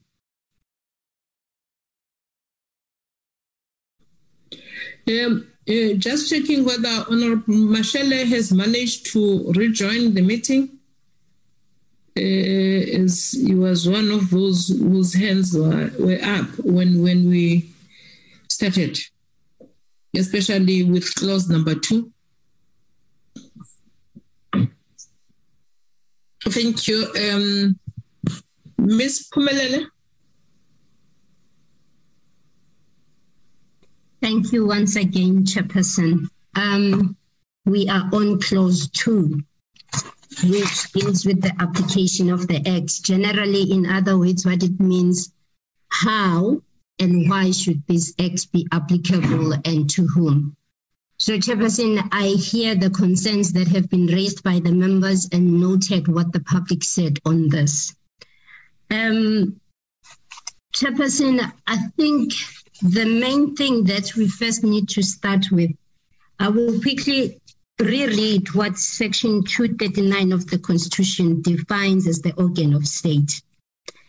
It says it means any department of state or administration in the national, provincial, or local sphere of government, or any other functionary or institution exercising a power or performing a function in terms of the Constitution or a provincial constitution, or exercising a public power or performing a public function in terms of any legislation, but does not include a court or a judicial officer.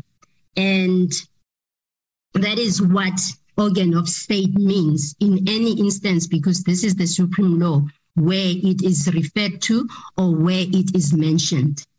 Now, Chairperson, with what the members have said, in terms of subsection 2, I am making an assumption or a view that what the department, when it proposed this subsection 2, was attempting to bring on board is what chapter 3 of the Constitution is actually seeking to achieve, which is cooperative governance within the organs of state, within the arms of government, within the state as a whole. Now, Chairperson, the issue may arise with the use of the word under sub 2 without the concurrence. Because without the concurrence of the executive authority means that even if the expropriating authority may have found valid justification to expropriate, unless there is concurrence, there can be no movement and there can be no expropriation. And hence, Chairperson, the provision may then be bringing us qualms in light of the use of that word. And again, as members have pointed out and the public pointed out, subsection 3 seems to actually bring on board both the cooperative governance that is envisaged in chapter 3 of the Constitution, as well as ensuring that the executive authority or the expropriating authority does have a conversation and does seek to do something that is publicly acknowledged and something that has been engaged with whoever may be necessary to engage in order to protect their rights. So in my view, Chairperson, in light of what I've said and in light of the definition of organ of state, I am of the view that two things may perhaps take place. The relooking at subsection 2.2 and the concern clarifying that phrase without the concurrence of the executive authority, or generally remove subsection 2 as suggested, because subsection 3 is covering in generally and in all instances what sub 2 may have attempted to cover, as well as ensure that cooperative governance remains the order of the day within the organs of state and within all the institutions of the state as we know them, Chairperson. That is my suggestion and my view and the legal position in light of clause 2, Chairperson. I thank you. Thank you, Ms. Pumelele. I think Ms. Pumelele has explained in details why in the application of the Act, clause 2.2 is added. And maybe when we then deliberate further and maybe come to a voting, we will vote on that one. But I think she has allayed many fears that have been raised by honorable members when they were saying that clause has to be removed. It's not coming anywhere, honorable members, than it is being referenced from the constitution of this country, which we know it's what we all have to ensure that this bill is within the constraints and the ambit of that constitution. Chapter 2, powers of the minister to expropriate. Clause number 3. Chairperson, thank you. Yes. 3.1, subject to the provisions of Chapter 5, the minister may expropriate property for a public purpose or in the public interest. 2, if an organ of state, other than an expropriating authority, satisfies the minister that it requires particular property for a public purpose or in the public interest, then the minister must expropriate that property on behalf of that organ of state upon its written request, subject to and in accordance with the provisions of this Act. 3, the minister's power to expropriate property in terms of subsections 1 and 2 applies to property which is connected to the provision and management of the accommodation, land and infrastructure needs of an organ of state in terms of the minister's mandate. 4, where only a portion of land parcel is expropriated, the minister may expropriate that portion together with the remainder of the land parcel, provided that A, the owner so requests, and B, the minister is satisfied that due to the partial expropriation, the use or potential use of the remainder of such land has become so impaired in consequence of the expropriation that it would be just and equitable to the owner to expropriate it. 5, when the minister expropriates property in terms of subsection 2, A, the ownership of property vests in the relevant organ of state on the date of expropriation. B, the date on which the right to possession of the property vests in the relevant organ of state must be determined in terms of section 9. C, the relevant organ of state is liable for the fees, duties, and other charges which would have been payable by that organ of state in terms of any law if it had purchased that property. And D, all costs incurred by the minister in the performance of his or her functions on behalf of an organ of state must be refunded by the relevant organ of state within a reasonable time. Chair, I want to hand back to you to facilitate members' input.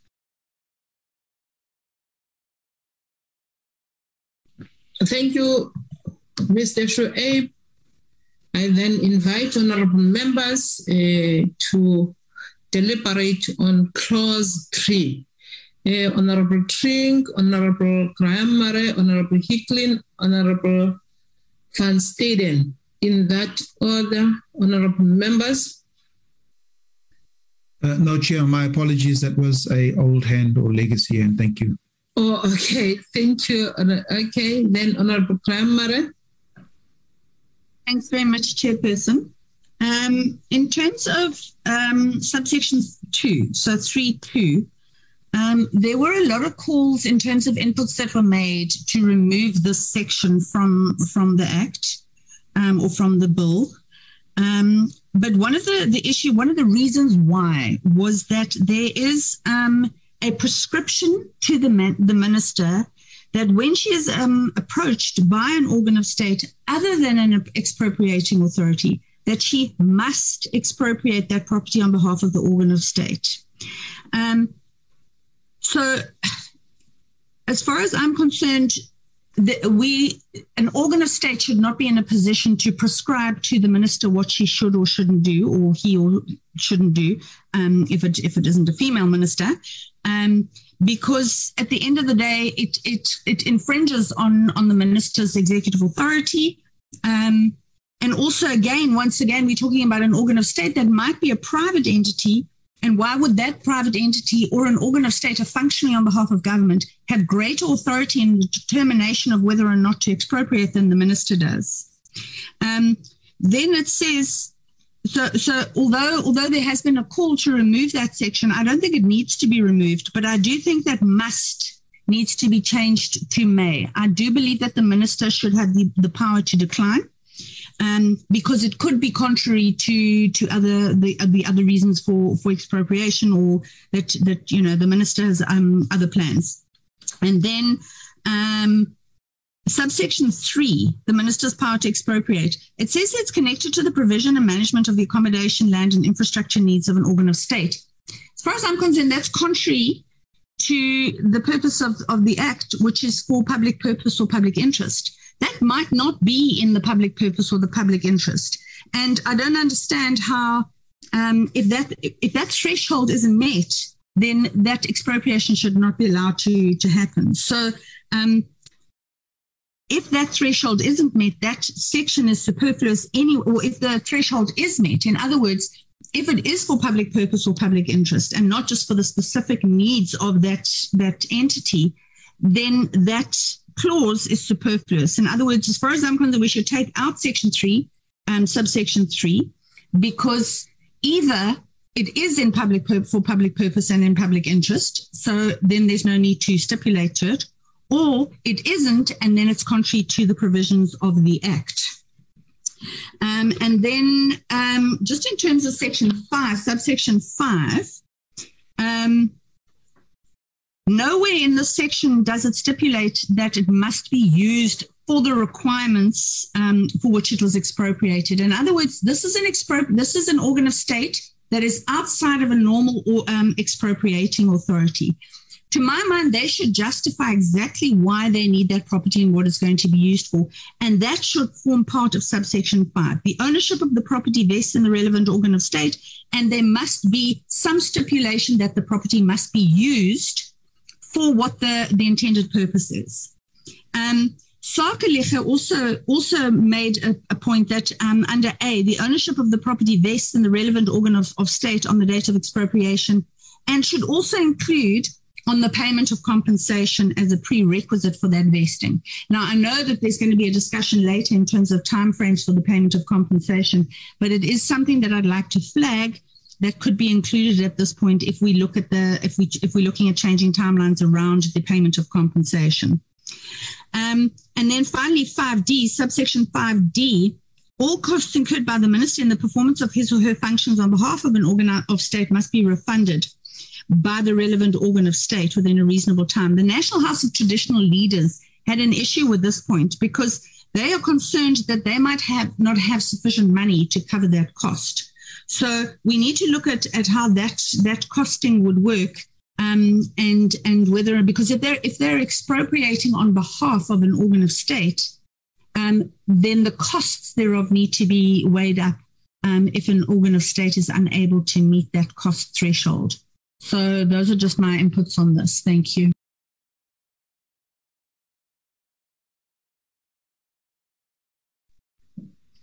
Honorable Hicklin. Thank you so much, Chair.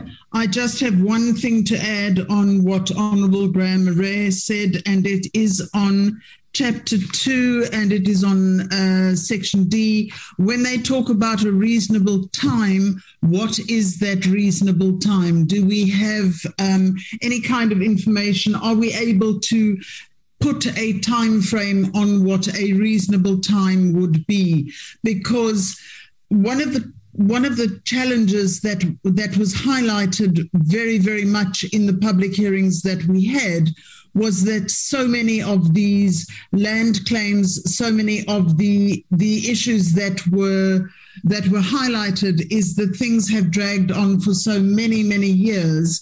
And it was all linked into corruption and abuse of power. I'd like that reasonable time to actually be pinned down a lot more. I will leave it there. Thank you so much, Chair. Thank you, Honourable Hicklin. Honourable Van Staden. Thank you, Honourable Chairperson. I have a problem with Chapter 2 of this bill.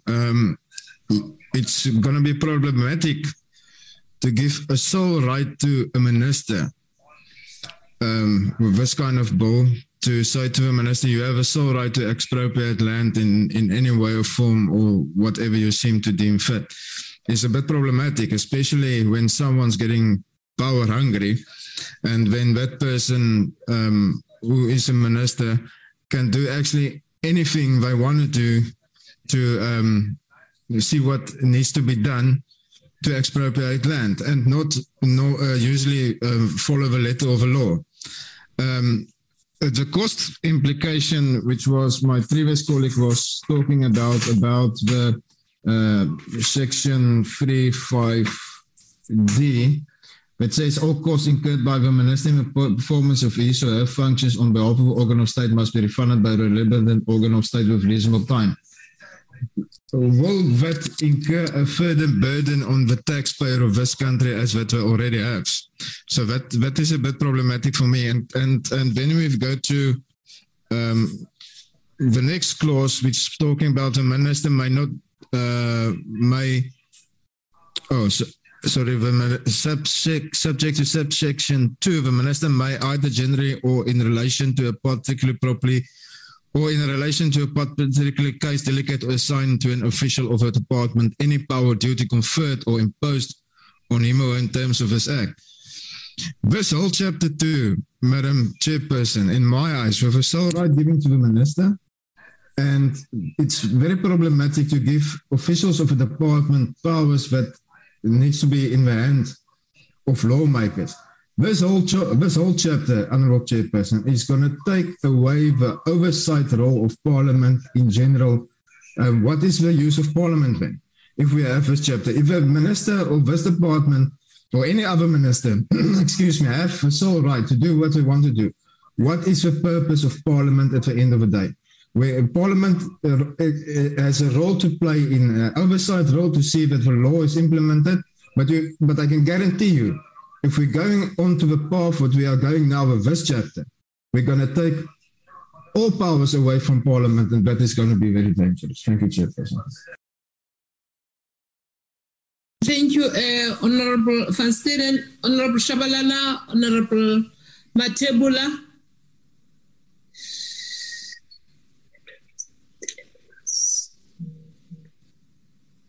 Honourable Shabalala.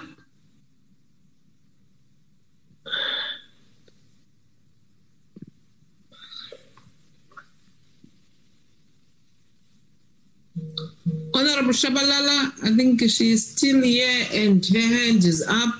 Honorable Matebula has been kicked out. Yes, Honorable Shabalala. Thank you, Chair. When reading the section where the minister must, before the minister must, the clause says the minister would have been satisfied. Then you cannot leave it that if the minister can be satisfied but not act on her satisfaction, that she must do her job. But the current situation at the moment is that we have pockets of land already that are in the hands of the state. And we could remember that at some point we have even discussed that, there is a report, and in our previous discussion, that some of the land, the minister has instructed the department to release that land to, there is once an instance to an individual.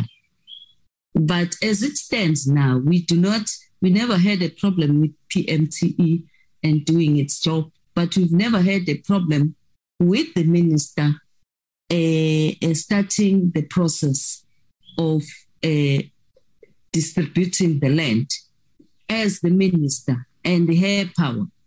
I remember that in one of the minutes, or was it the report, that they waited the confirmation by the minister when the officials of the department were reporting on the issue of releasing the land. So I think I don't see any problem, Chairperson, because this is the current situation. We've never even have the hallucination of why the minister is taking the decision on that pockets of land. We've never said this pocket of land before you could even release it. Please, let's let it be a subject of any other committee for that matter, or a broader parliamentary session for that matter. Thank you. Honorable Njobo, Honorable Matebula and Bashale not yet back. Okay, Honorable Njobo.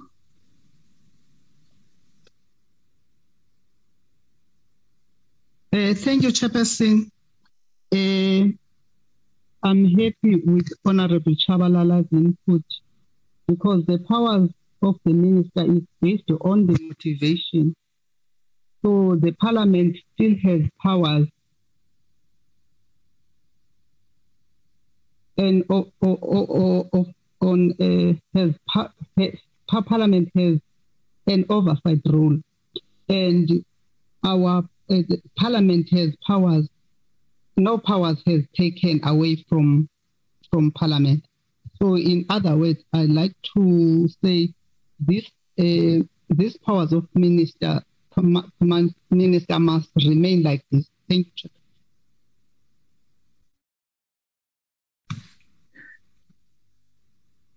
Honorable Mashabula is not yet back.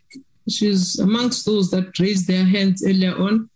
Oh, thank you. Before I allow Ms. Pumelele to come in,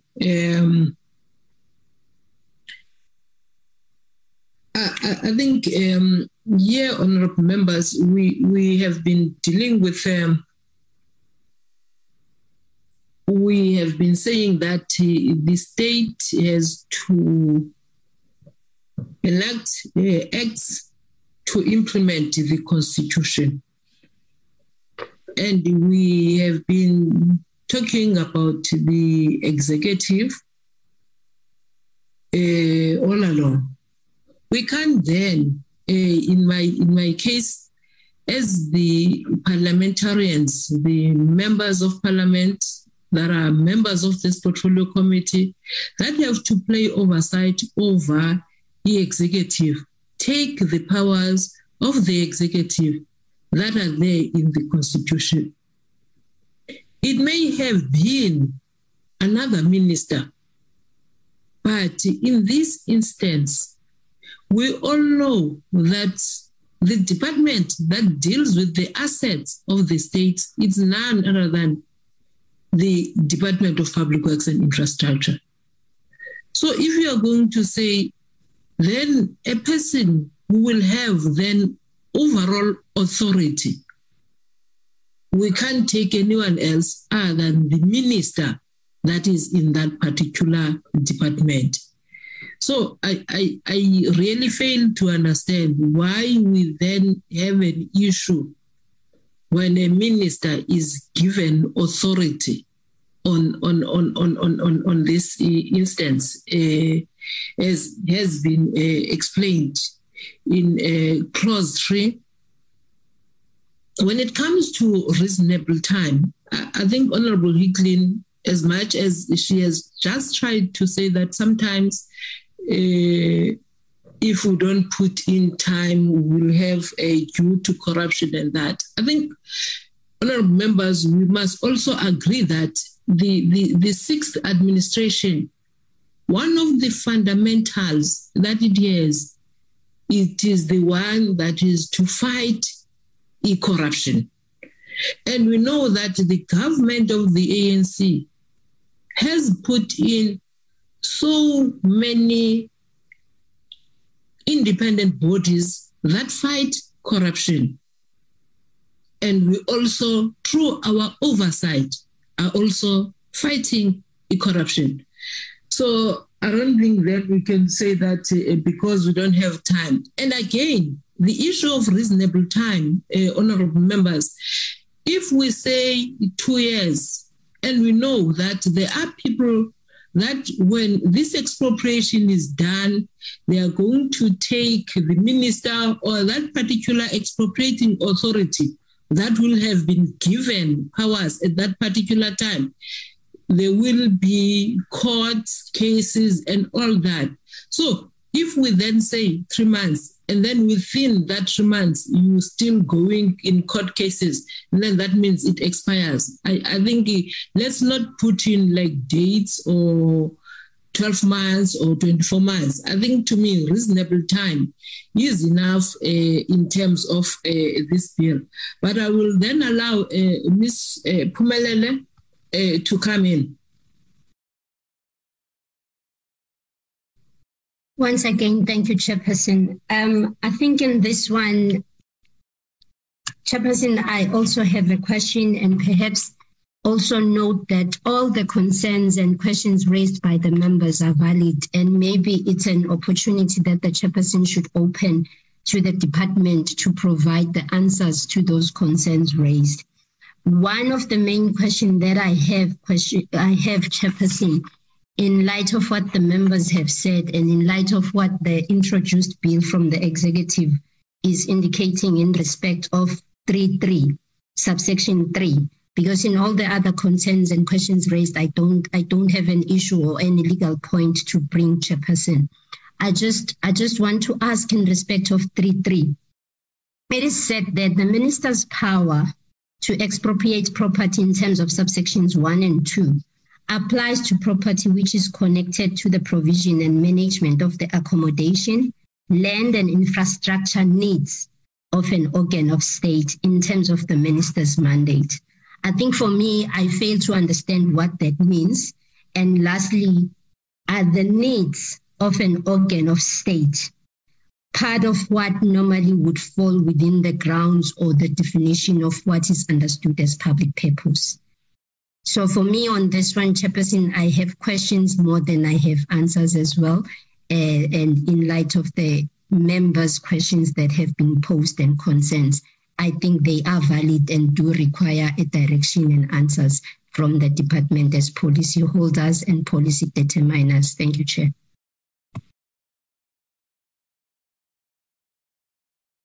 Thank you, Ms. Pumelele. As we all know that the department indicated that it didn't bring their legal person who responded. Is it Advocate? Batlenda. I want to call that name correctly. Is it Batlenda? Batlenga. Yeah, they didn't bring Advocate Batlenga here in this, who would have maybe responded properly. But this is not. We are not closing this. We are just deliberating. I think Honorable Matebula is back. I think we must allow him to come in because he had raised his hand earlier on. Honorable Matebula, do you still want to come in on clause 3? Is it clause 3, clause 2? Clause 3. Yeah, no, thanks. I just wanted to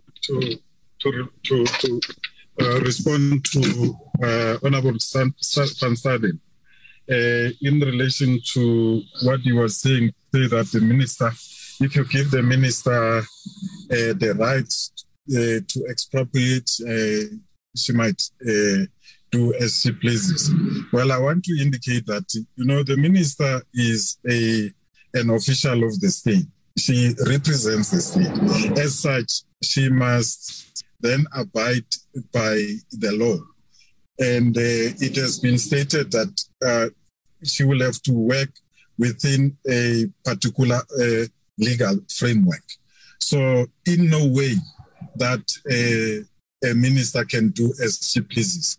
And this, when you empower the minister as an official of the state, you are not empowering a private person who would do things as she wishes, or somebody who represents her own jacket. It's not in that way. I think we have said enough about the issue of us allaying the fears of the opposition party, because the parties, especially the DA and the Friend of Front Plus, because this is not it's a sensitive matter. It's not a matter that we should in actual fact be whimsical about it. It's a serious matter that we need to deal with it in a way that it should assist the department, and it must be able to give direction when the bill comes before Parliament. Thank you, Chair. Thank you, Honorable Matebula. Honorable members, will come back to clause 3 when we have the department with us next week, but let's continue. Yellow? Yes. Mulato? Yes. Mulatelo, yes. Yes. No. I think I must agree with the colleague from Parliament Legal Unit there in terms of us having to clarify that clause 3.3 or subsection 3.3, because I think she juxtaposes the intentions with the intentions as espoused in the Act itself, which are for public purpose or in the public interest. So if we bring now the element that says that as long as it is for provision or management of accommodation of land, and you juxtapose that, then there's a problem. So I think it's a good observation, and indeed we will discuss that with the advocate and the colleagues in the department as well. Thank you. Thank you, Mr. Mohasa. Honorable members, we agreeing that we bringing back clause 3 next week when we continue with our deliberations of clause by clause. Can we go to next clause, Mr. Denzin? Thank you, Chairperson. We go to delegation or assignment of ministers' powers and duties. It was partly read by Honourable Van Staden. For 1, subject to the subsection 2, the minister may either generally or in relation to a particular property or in relation to a particular case delegate or assign to an official of the department any power or duty conferred or imposed on him or her in terms of this act. 2, the minister may not delegate or assign the powers or duties conferred on him or her in terms of Mr. Denson, I think this Honorable Jobo is speaking. Honorable Jobo? Yes, Chair, we can't see anything, in fact, on my screen.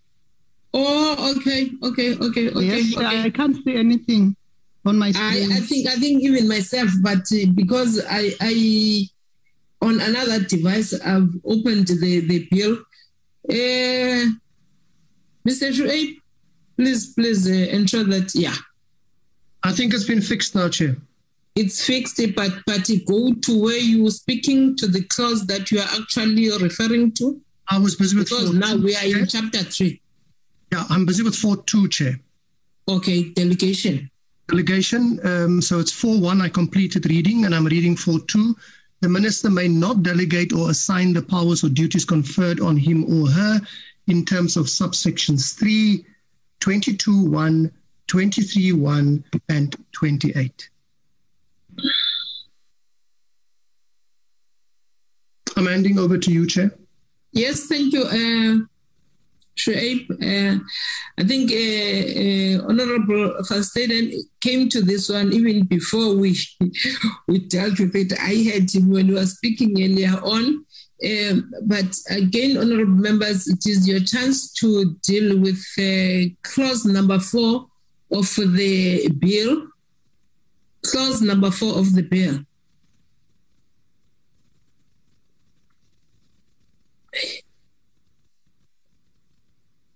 I think without, I don't see any hand on clause number 4, but the concern that has been raised sharply by Honorable Van Staden, that of minister delegating to an official.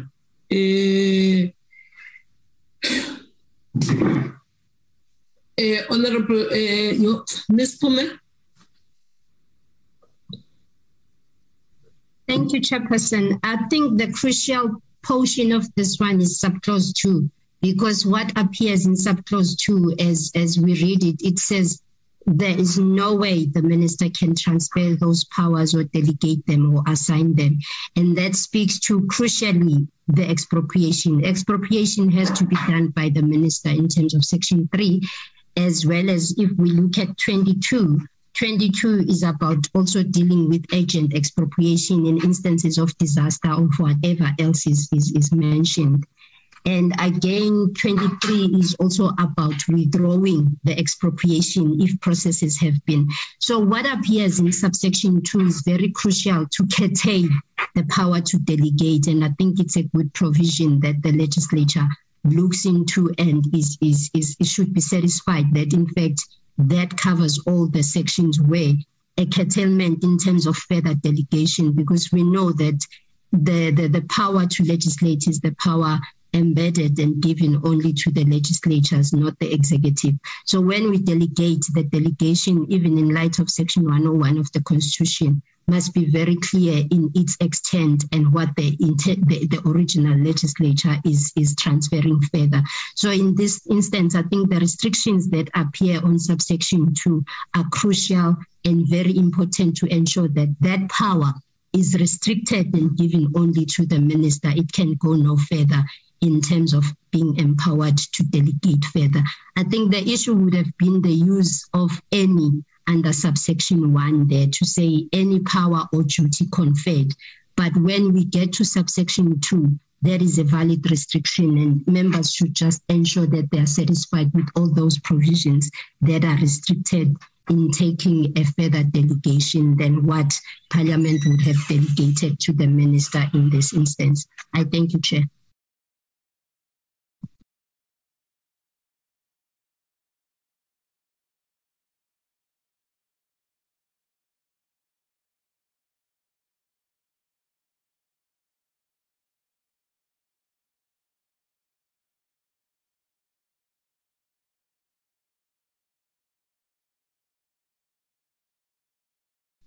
Chair, I assume I may continue with Chapter 3.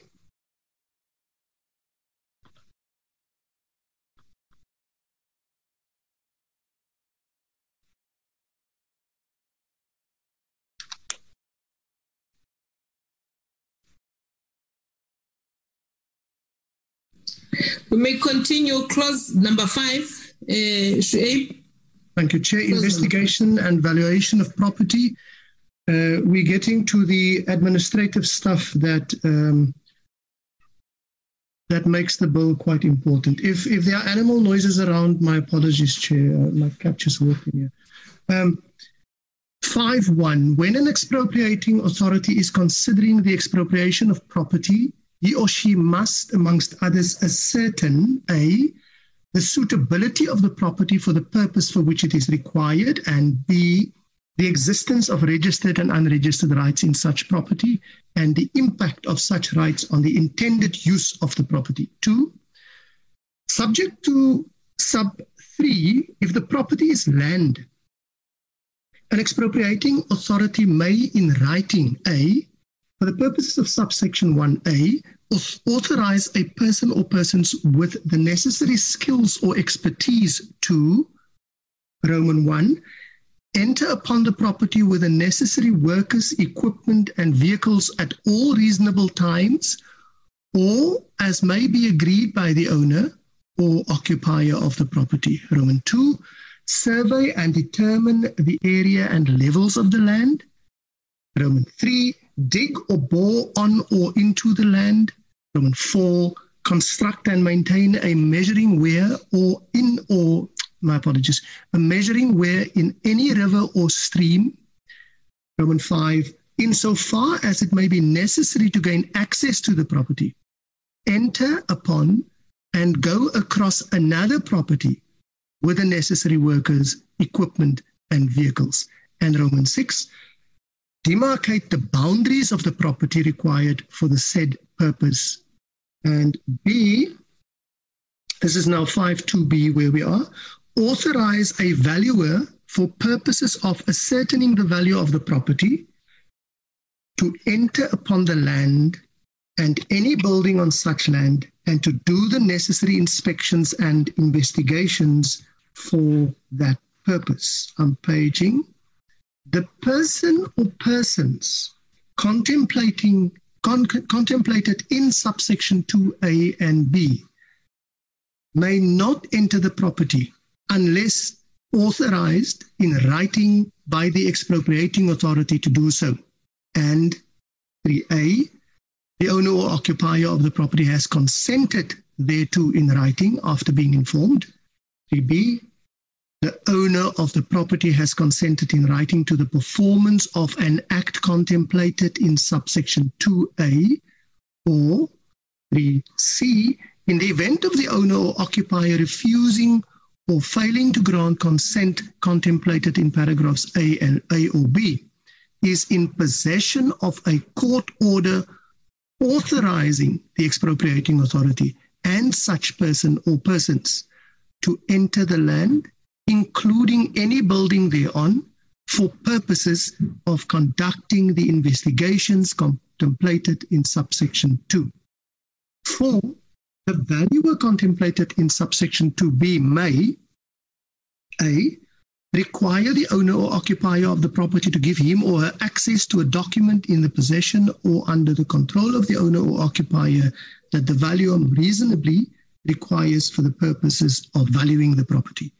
B, extract information from or make copies of a document to which he or she is given access in terms of paragraph A.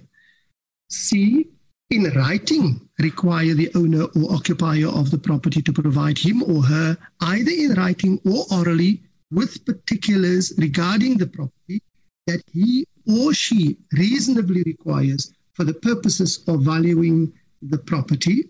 And D, despite the provisions of any law, my apologies, I'm paging, to the contrary, require the municipality in whose area the land is situated to provide such valuer, Roman 1, that's D1, insight into building plans of improvements on such land, D2, a copy or copies of building plans on such land at the cost of the valuer or valuers. And D, Roman 3, such information in respect of municipal property rates or other charges, land use rights, including the zoning of the land, availability of engineering services to such land, or such other information with respect to the land as is in the possession of the municipality and as may be reasonably required for the valuation of the said land by the valuer. I'm paging. 5, an expropriating authority must, if the information has not already been established at any time before deciding to expropriate property. 5A, by written notice, call upon the following persons to furnish in writing within 20 days from delivery of the notice, subject to Section 25, the names and addresses of all known persons holding unregistered rights in the property, as well as particulars of such rights.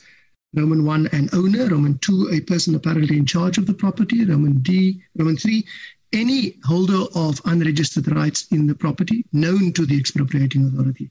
And 5B, if the property is land, consult Roman 1, the departments responsible for rural development and land reform, for environmental affairs, for mineral resources, and for water and sanitation, and any other organ of state whose functions and responsibilities will be materially affected by the intended expropriation for the purposes of establishing the existence of and the impact of expropriation on rights therein.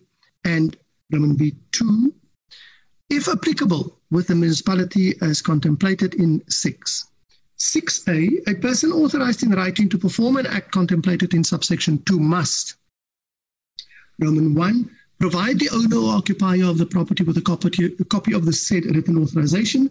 2, at all times whilst performing any such act, be in possession of such written authority. And 3, identify himself or herself to the owner or occupier of the property by means of an official identification document. I'm paging.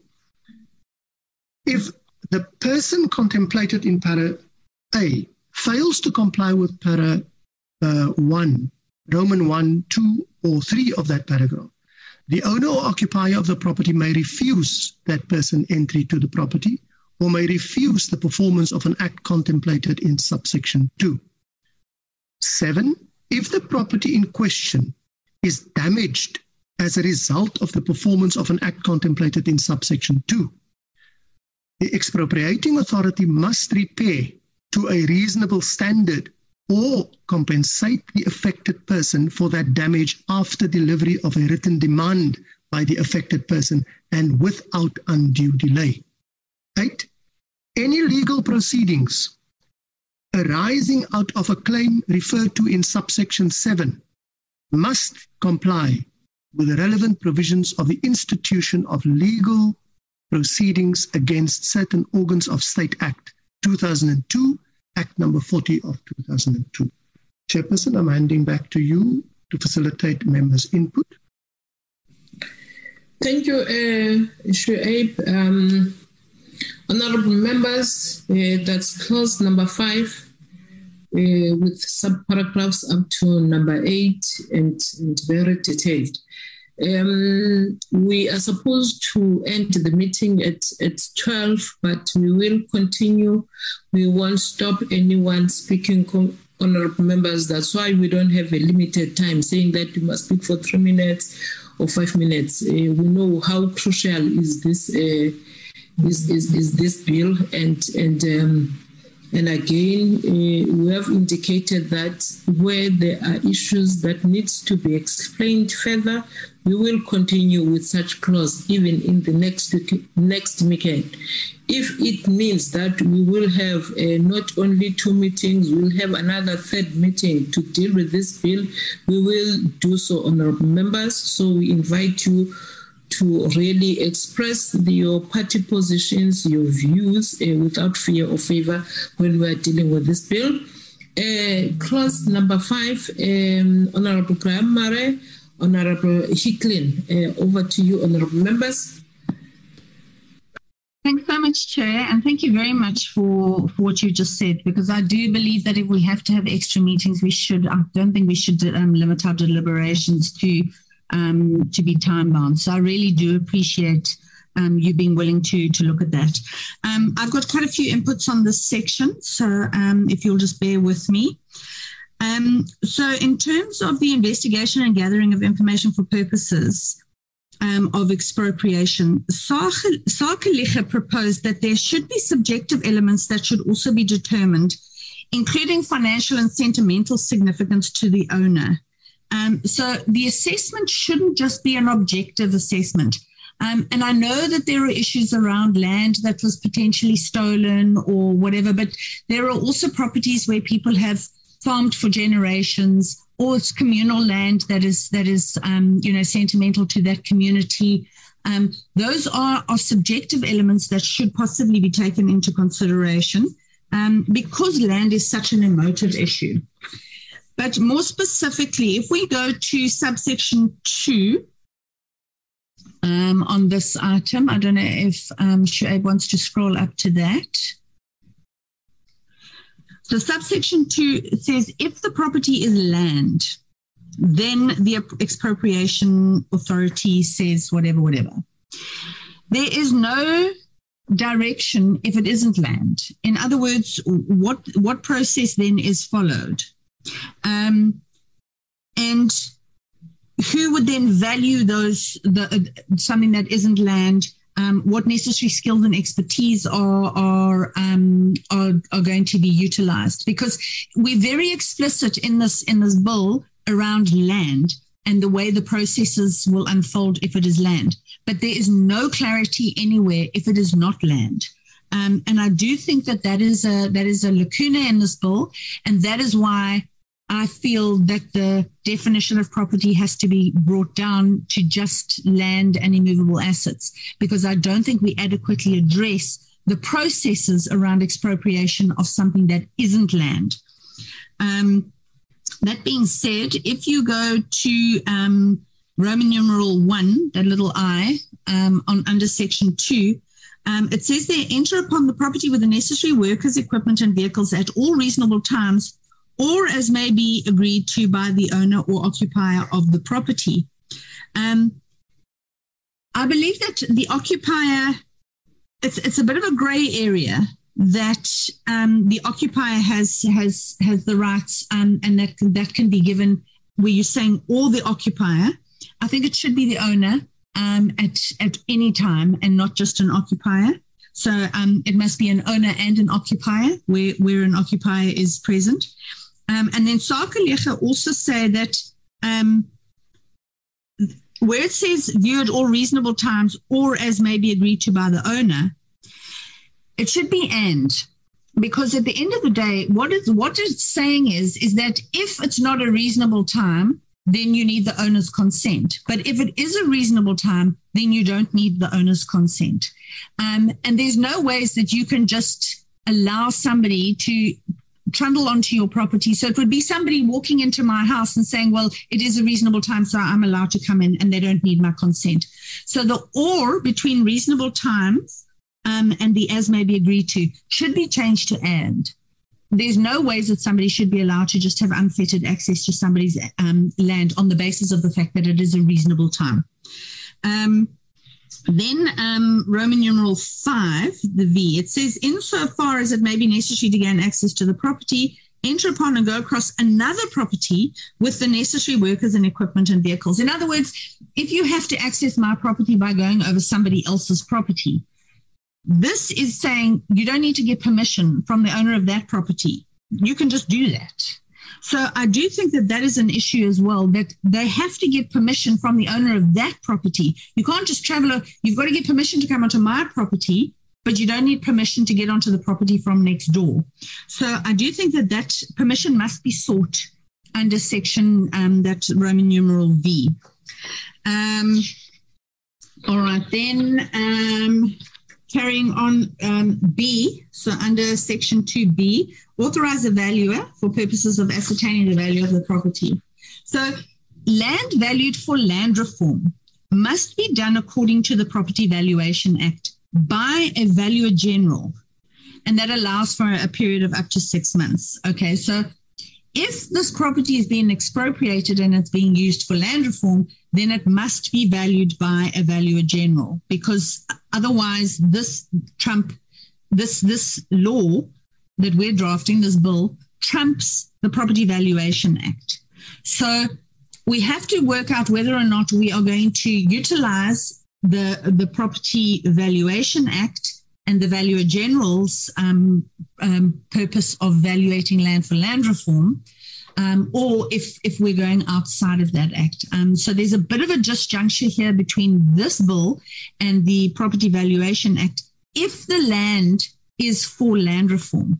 If it's not for land reform, then obviously that doesn't apply. But there must be clarity around, so where that purpose is defined as land reform, then we have to accede to the Property Valuation Act, and then bearing in mind that there's a 6-month time period in which the valuer general gets to value that property, and that could then delay the entire process. And that would then speak to timelines, which come in a little bit later. So I do think that needs to be considered. Then just subsection 4 of 5. Okay, so there's a whole lot of information that has to be provided. I do believe that our legal people need to just check whether or not Section 4 complies with the POPI Act, because I think that could have a bearing on the information that is shared and given. And then under subsection 5,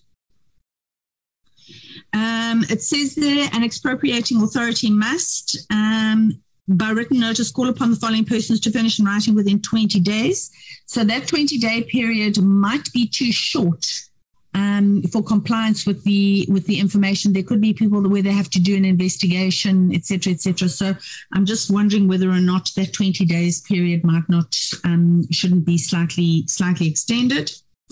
And then again, under 5B, if the property is land, there's a whole list of people that need to be consulted, but what if it's not land? There's no other clarification on anything that should be consulted. For example, if it's a trademark, do you have to consult, copyright attorneys, et cetera, et cetera. So this whole clause basically applies to land, and there should be a separate clause that deals with other property.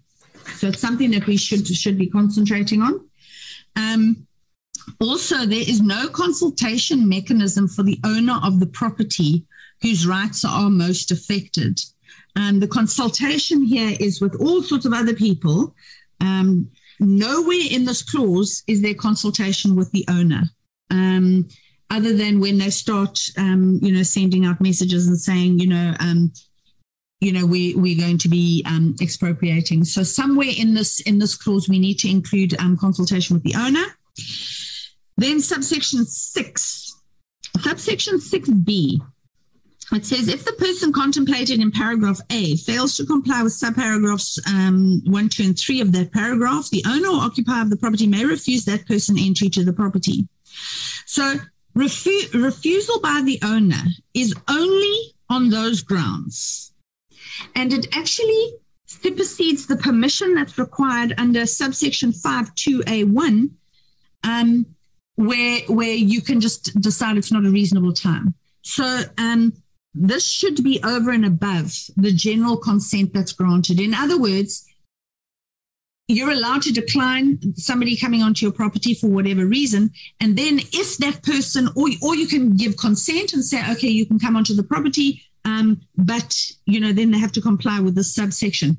In other words, there are two requirements for consent that don't necessarily marry. And we need to make sure that general consent is a requirement. And over and above that, if a person arrives and doesn't have the requisite documents, then you can also refuse them to come onto your property. So I think that's just a clarity-seeking exercise where we need to just make sure that it's a lot clearer. Then subsection 7, if the property in question is damaged as a result of the performance of an act, there are a lot of inputs that were made that said it can't just be property. The owner of the property might suffer damages. For example, if it's a farm and a gate is left open by somebody who's coming onto the property to do evaluation and all the people's livestock run away, they've suffered a loss, and it's not a loss to their property per se, the actual physical property where they're doing the investigation, it's a loss to the owner. Boring of holes is damage. So what constitutes damage? And I do believe that it should be, if the owner suffers damage, then we need they should be entitled to compensation. And then finally, the second last point, on that, still under 7, it says that the expropriating authority must repair to a reasonable standard or compensate the affected person.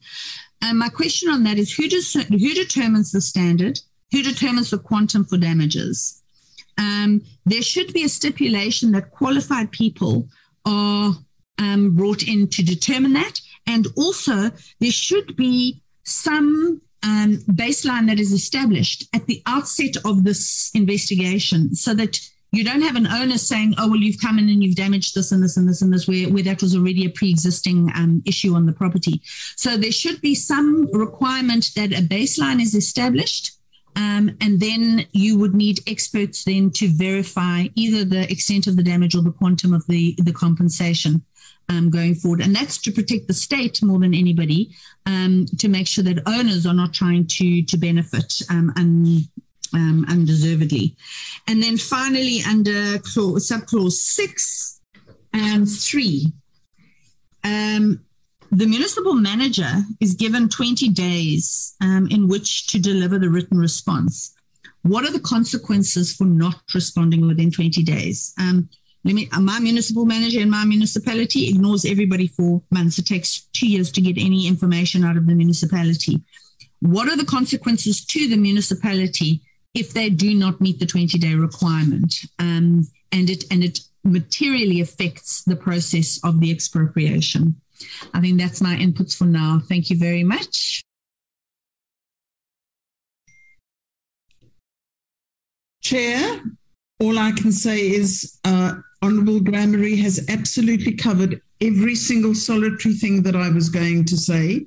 You could assume that we were sitting in exactly the same room because I have marked every single solitary thing on my bill that Honourable Grammary has just spoken about. So my input is absolutely 0. Thank you, Honourable Grammary, for covering everything I wanted to say. I really do appreciate it. Thank you, Honourable Graham and Honourable Hicklin. And I was like, I'm going through this. I'm looking at clause number 5, subsection 5.6, and I don't see anything that talks to municipal manager. And I can see that Honourable Graham Murray has done what Honourable Van Staden did, went to clause 6. We're not yet there because I had to see, I've read this. I don't see anything with municipal manager. We're still going there. on a lighter note, we're still going there. If you can go back, but I have this. I may partially agree. I'm saying partially agree with Honourable Graham Murray on only one point. The one which is on 5.7, where it is not clear who will evaluate the damage, so that the government is not taken for right by anyone who feels that, is it 7? Yeah, it's 7. It's 5.7, not 5.6. If the property in question is damaged as a result of performance. So that there must be an addition there that a respected independent body will be the one that will then say how much can be refunded in terms of damages. So that not everyone would say that the damage here is 20 million when the damage may only amount to 10,000. So we would really need a body there. I think some has to be added on that one. Ms. Pumelele, do you want to add something on this clause number 5? Thank you, Chairperson. Just two things. One, that Chairperson, we should perhaps also let in my colleague from the State Law Advisors in case he wants to bring in something. And just on the content, Chairperson, I think generally the members have pointed out, for me, the issues were on the limited timeframes and what guided the department to give us the very limited time, considering what will go into these tasks. To say the 20 days, to say the 40 days, how did we get there? And perhaps the time should be increased in light of understanding administratively what this provision provides should be going into the task and into ensuring that there is compliance. That's all for me in this instance, Chairperson, as well as an indication as to if nothing happens, what then? Because the bill is silent. If people are not meeting with the timeframes, what will then happen? Thank you, Chair. Thank you, Ms. Pume, and it means that we will also look at this again next week. Honorable Van Staden has asked to be released because he is attending another committee. Starting at 12. Remember, we have a house sitting at 3 this afternoon. Can we then deal with clause number 6, consultation with municipality during investigation? Chair, sorry to interrupt. It's Mr. Apologies. I have just received a notification from Ms. Martinez that we have, is it advocate? I don't want to call it wrongly, Van Breda from the Office of the Chief State Law Advisor, who is also part of this and would like to comment. Are you the one who would like to speak now? Yes, Chair. Oh, okay. Over to you, sir.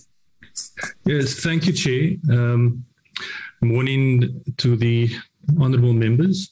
I'd just like to say that most of the concerns raised in respect of clause 12 would have to be responded to by the department, as they are best placed to actually address those issues. But other than that, I have nothing further to add, but I am in agreement with the parliamentary advisors' input. Thank you, Chair. Thank you so much, Advocate. Can we then go to clause number 6? I think it will be if we agree, honourable members, it will be the last clause that we deal with today. But if you would like us maybe to go to clause number 7, we can also deal with that. Then on Wednesday next week, we start with clause number 8. But I'm worried about the issue of time. I think let's deal with only clause number 6 today, and then we adjourn and then come back next week.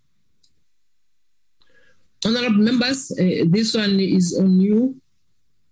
Should we continue to clause number 7 or only deal with clause number 6? Looking at the issue of time, I also have to attend a meeting starting at 1, the meeting of all the chairpersons of the parliament. Sure. We can do clause 6 only. Okay, Honorable Jobo, Honorable Mare, there was also another voice. Was it your voice, Shuaib? Chair, okay. I wanted to say I was about to start, but I see 2 hands. Okay. Thank you. Let's allow Honorable Jobo. Thank you, Chairperson, for the opportunity.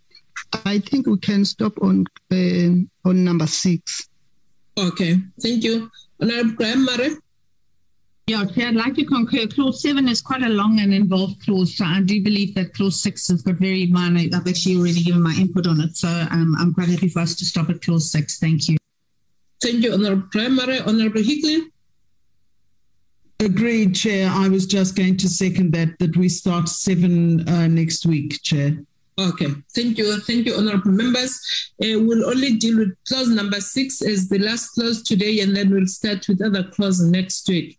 Shuaib, you can continue. Am I audible? Yes. I can't find that button there. Okay. Consultation with municipality during investigation.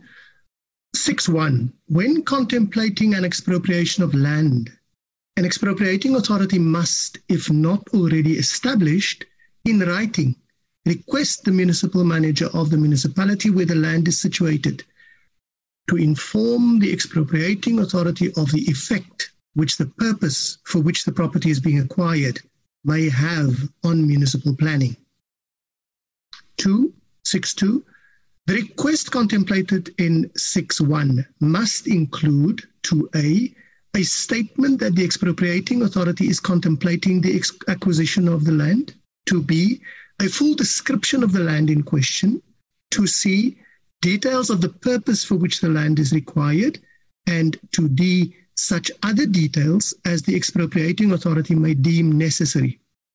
6.3, the municipal manager must deliver a written response to the request contemplated in subsection 1 to the expropriating authority within 20 days of receiving the request, or within a reasonable time to be agreed between the expropriating authority and municipal manager, or within the period determined in terms of section 25. I'm paging. If the expropriating authority is the municipal council of the municipality where the land is situated, the request contemplated in subsection 1 is not required. Handing over to you, Chair. Thank you, Mr. Shuaib. Honorable Graham Murray has already indicated her input on this clause 6.3. Yeah. Especially on the issue of the number of days and in which Ms. Pumelele and Advocate Van Breda have also talked on the issue of the days. But may I get hands? I don't know whether Honorable Graham Murray, your hand is a legacy hand or a new hand. May I then get some? It's a new hand. Okay. May I then get some indication, honorable members, on clause number 6? Honorable Graham Murray, then I will call others when they raise their hands.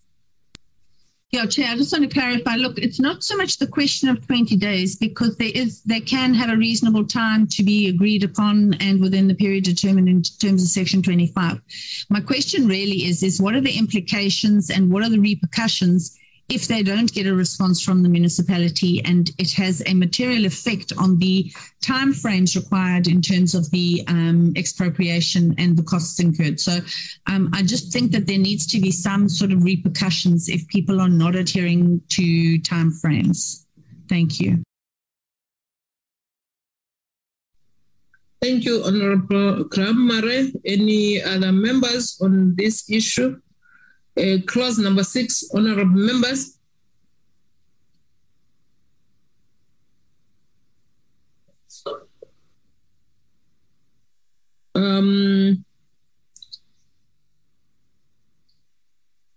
Ms. Pumelele?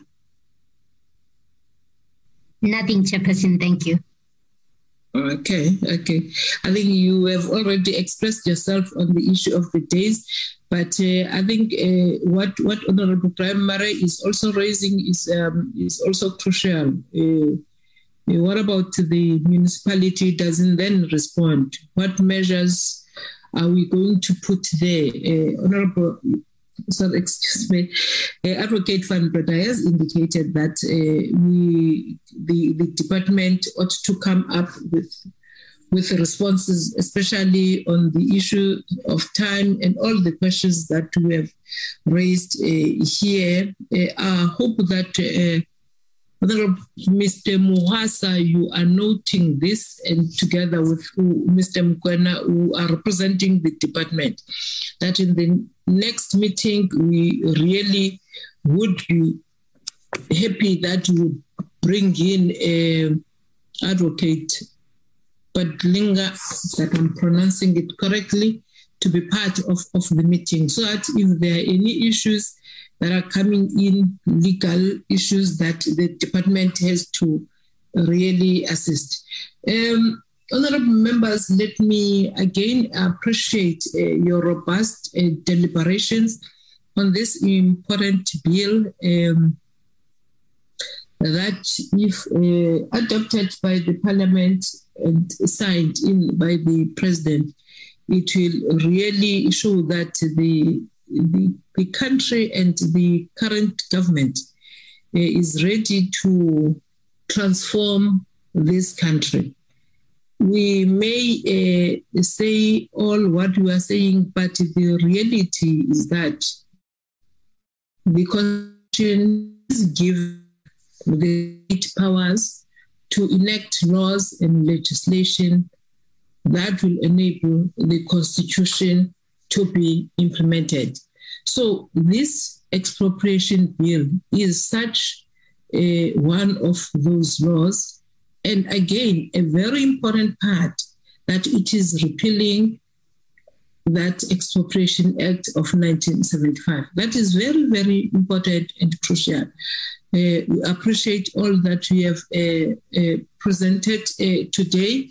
We'll come back next week. We are not yet through with this. We're still going to discuss further and present our party positions on this important act and bill. Thank you again, honorable members. We really appreciate what has been done by our legal services from the Parliament in assisting us, and also Advocate Van Breda from the Office of the Chief State Law Advisor and the Department in assisting this important bill that we are dealing with today. Honorable members, if Ms. Martinez said we don't have any announcement that we can share, because we agreed that we won't be dealing with minutes today. We will be dealing only with the bill. Just like next week, we'll only be dealing with the bill. We will deal with minutes in another meeting. All right, thank you, Chair. No, yes. There's nothing else from my side, Chair. I would like to, however, urge the members, or rather the committee, to give us guidance from the support side of things in terms of whether we may need a third meeting, which will be dealing with the consideration of the bill clause by clause, over and above what we're going to have next week, so that we can start with the application process as soon as possible. But other than that, see you same time next week on Wednesday. Thank you, Chair. Thank you, Ms. Martinez. Without even consulting the honorable members, it is clear that we will be doing that. We are still in clause number 6. We still have a lot of clauses to go. We're still just in the beginning. We're not yet. This is what ngamaXhosa enyeleni asika dadeli enyeleni. So we're not yet there. So please do the application for a third meeting that will be dealing with clause by clause. So we're giving you that power as the portfolio committee on behalf of the members, knowing full well that we have a recess coming on. It would be better if you would also look at the issue of Tuesdays. If the House Chair allows us to deal with that, but also indicate that it is very crucial that we deal with this in this quarter, as according to our program we have agreed upon. In the absence of any announcement, honorable members and all those that have been watching our committee today, we really appreciate your input, those that have been commenting and deliberating. But also, honorable members, I plead with you that in preparation for next week as deliberation, we will be starting at clause number 7. So if honorable members would indicate when they come in, when we deal with clause number 7, they deal with all the subsections there, the paragraphs there, and that. Then we go to another clause, they really prepare themselves. So that we don't, when we are dealing with clause number 7, someone talks about clause number 8, talks about clause 12. We deal with that particular clause only. Honorable members, the meeting is adjourned. Thank you. Thank you, Chair. Thank you, Shuaib, for all your hard work. Thank you to the support team. Thank you, colleagues. Thanks, Chair. Bye-bye. Pleasure, everyone. Bye-bye. Bye. Have a good day.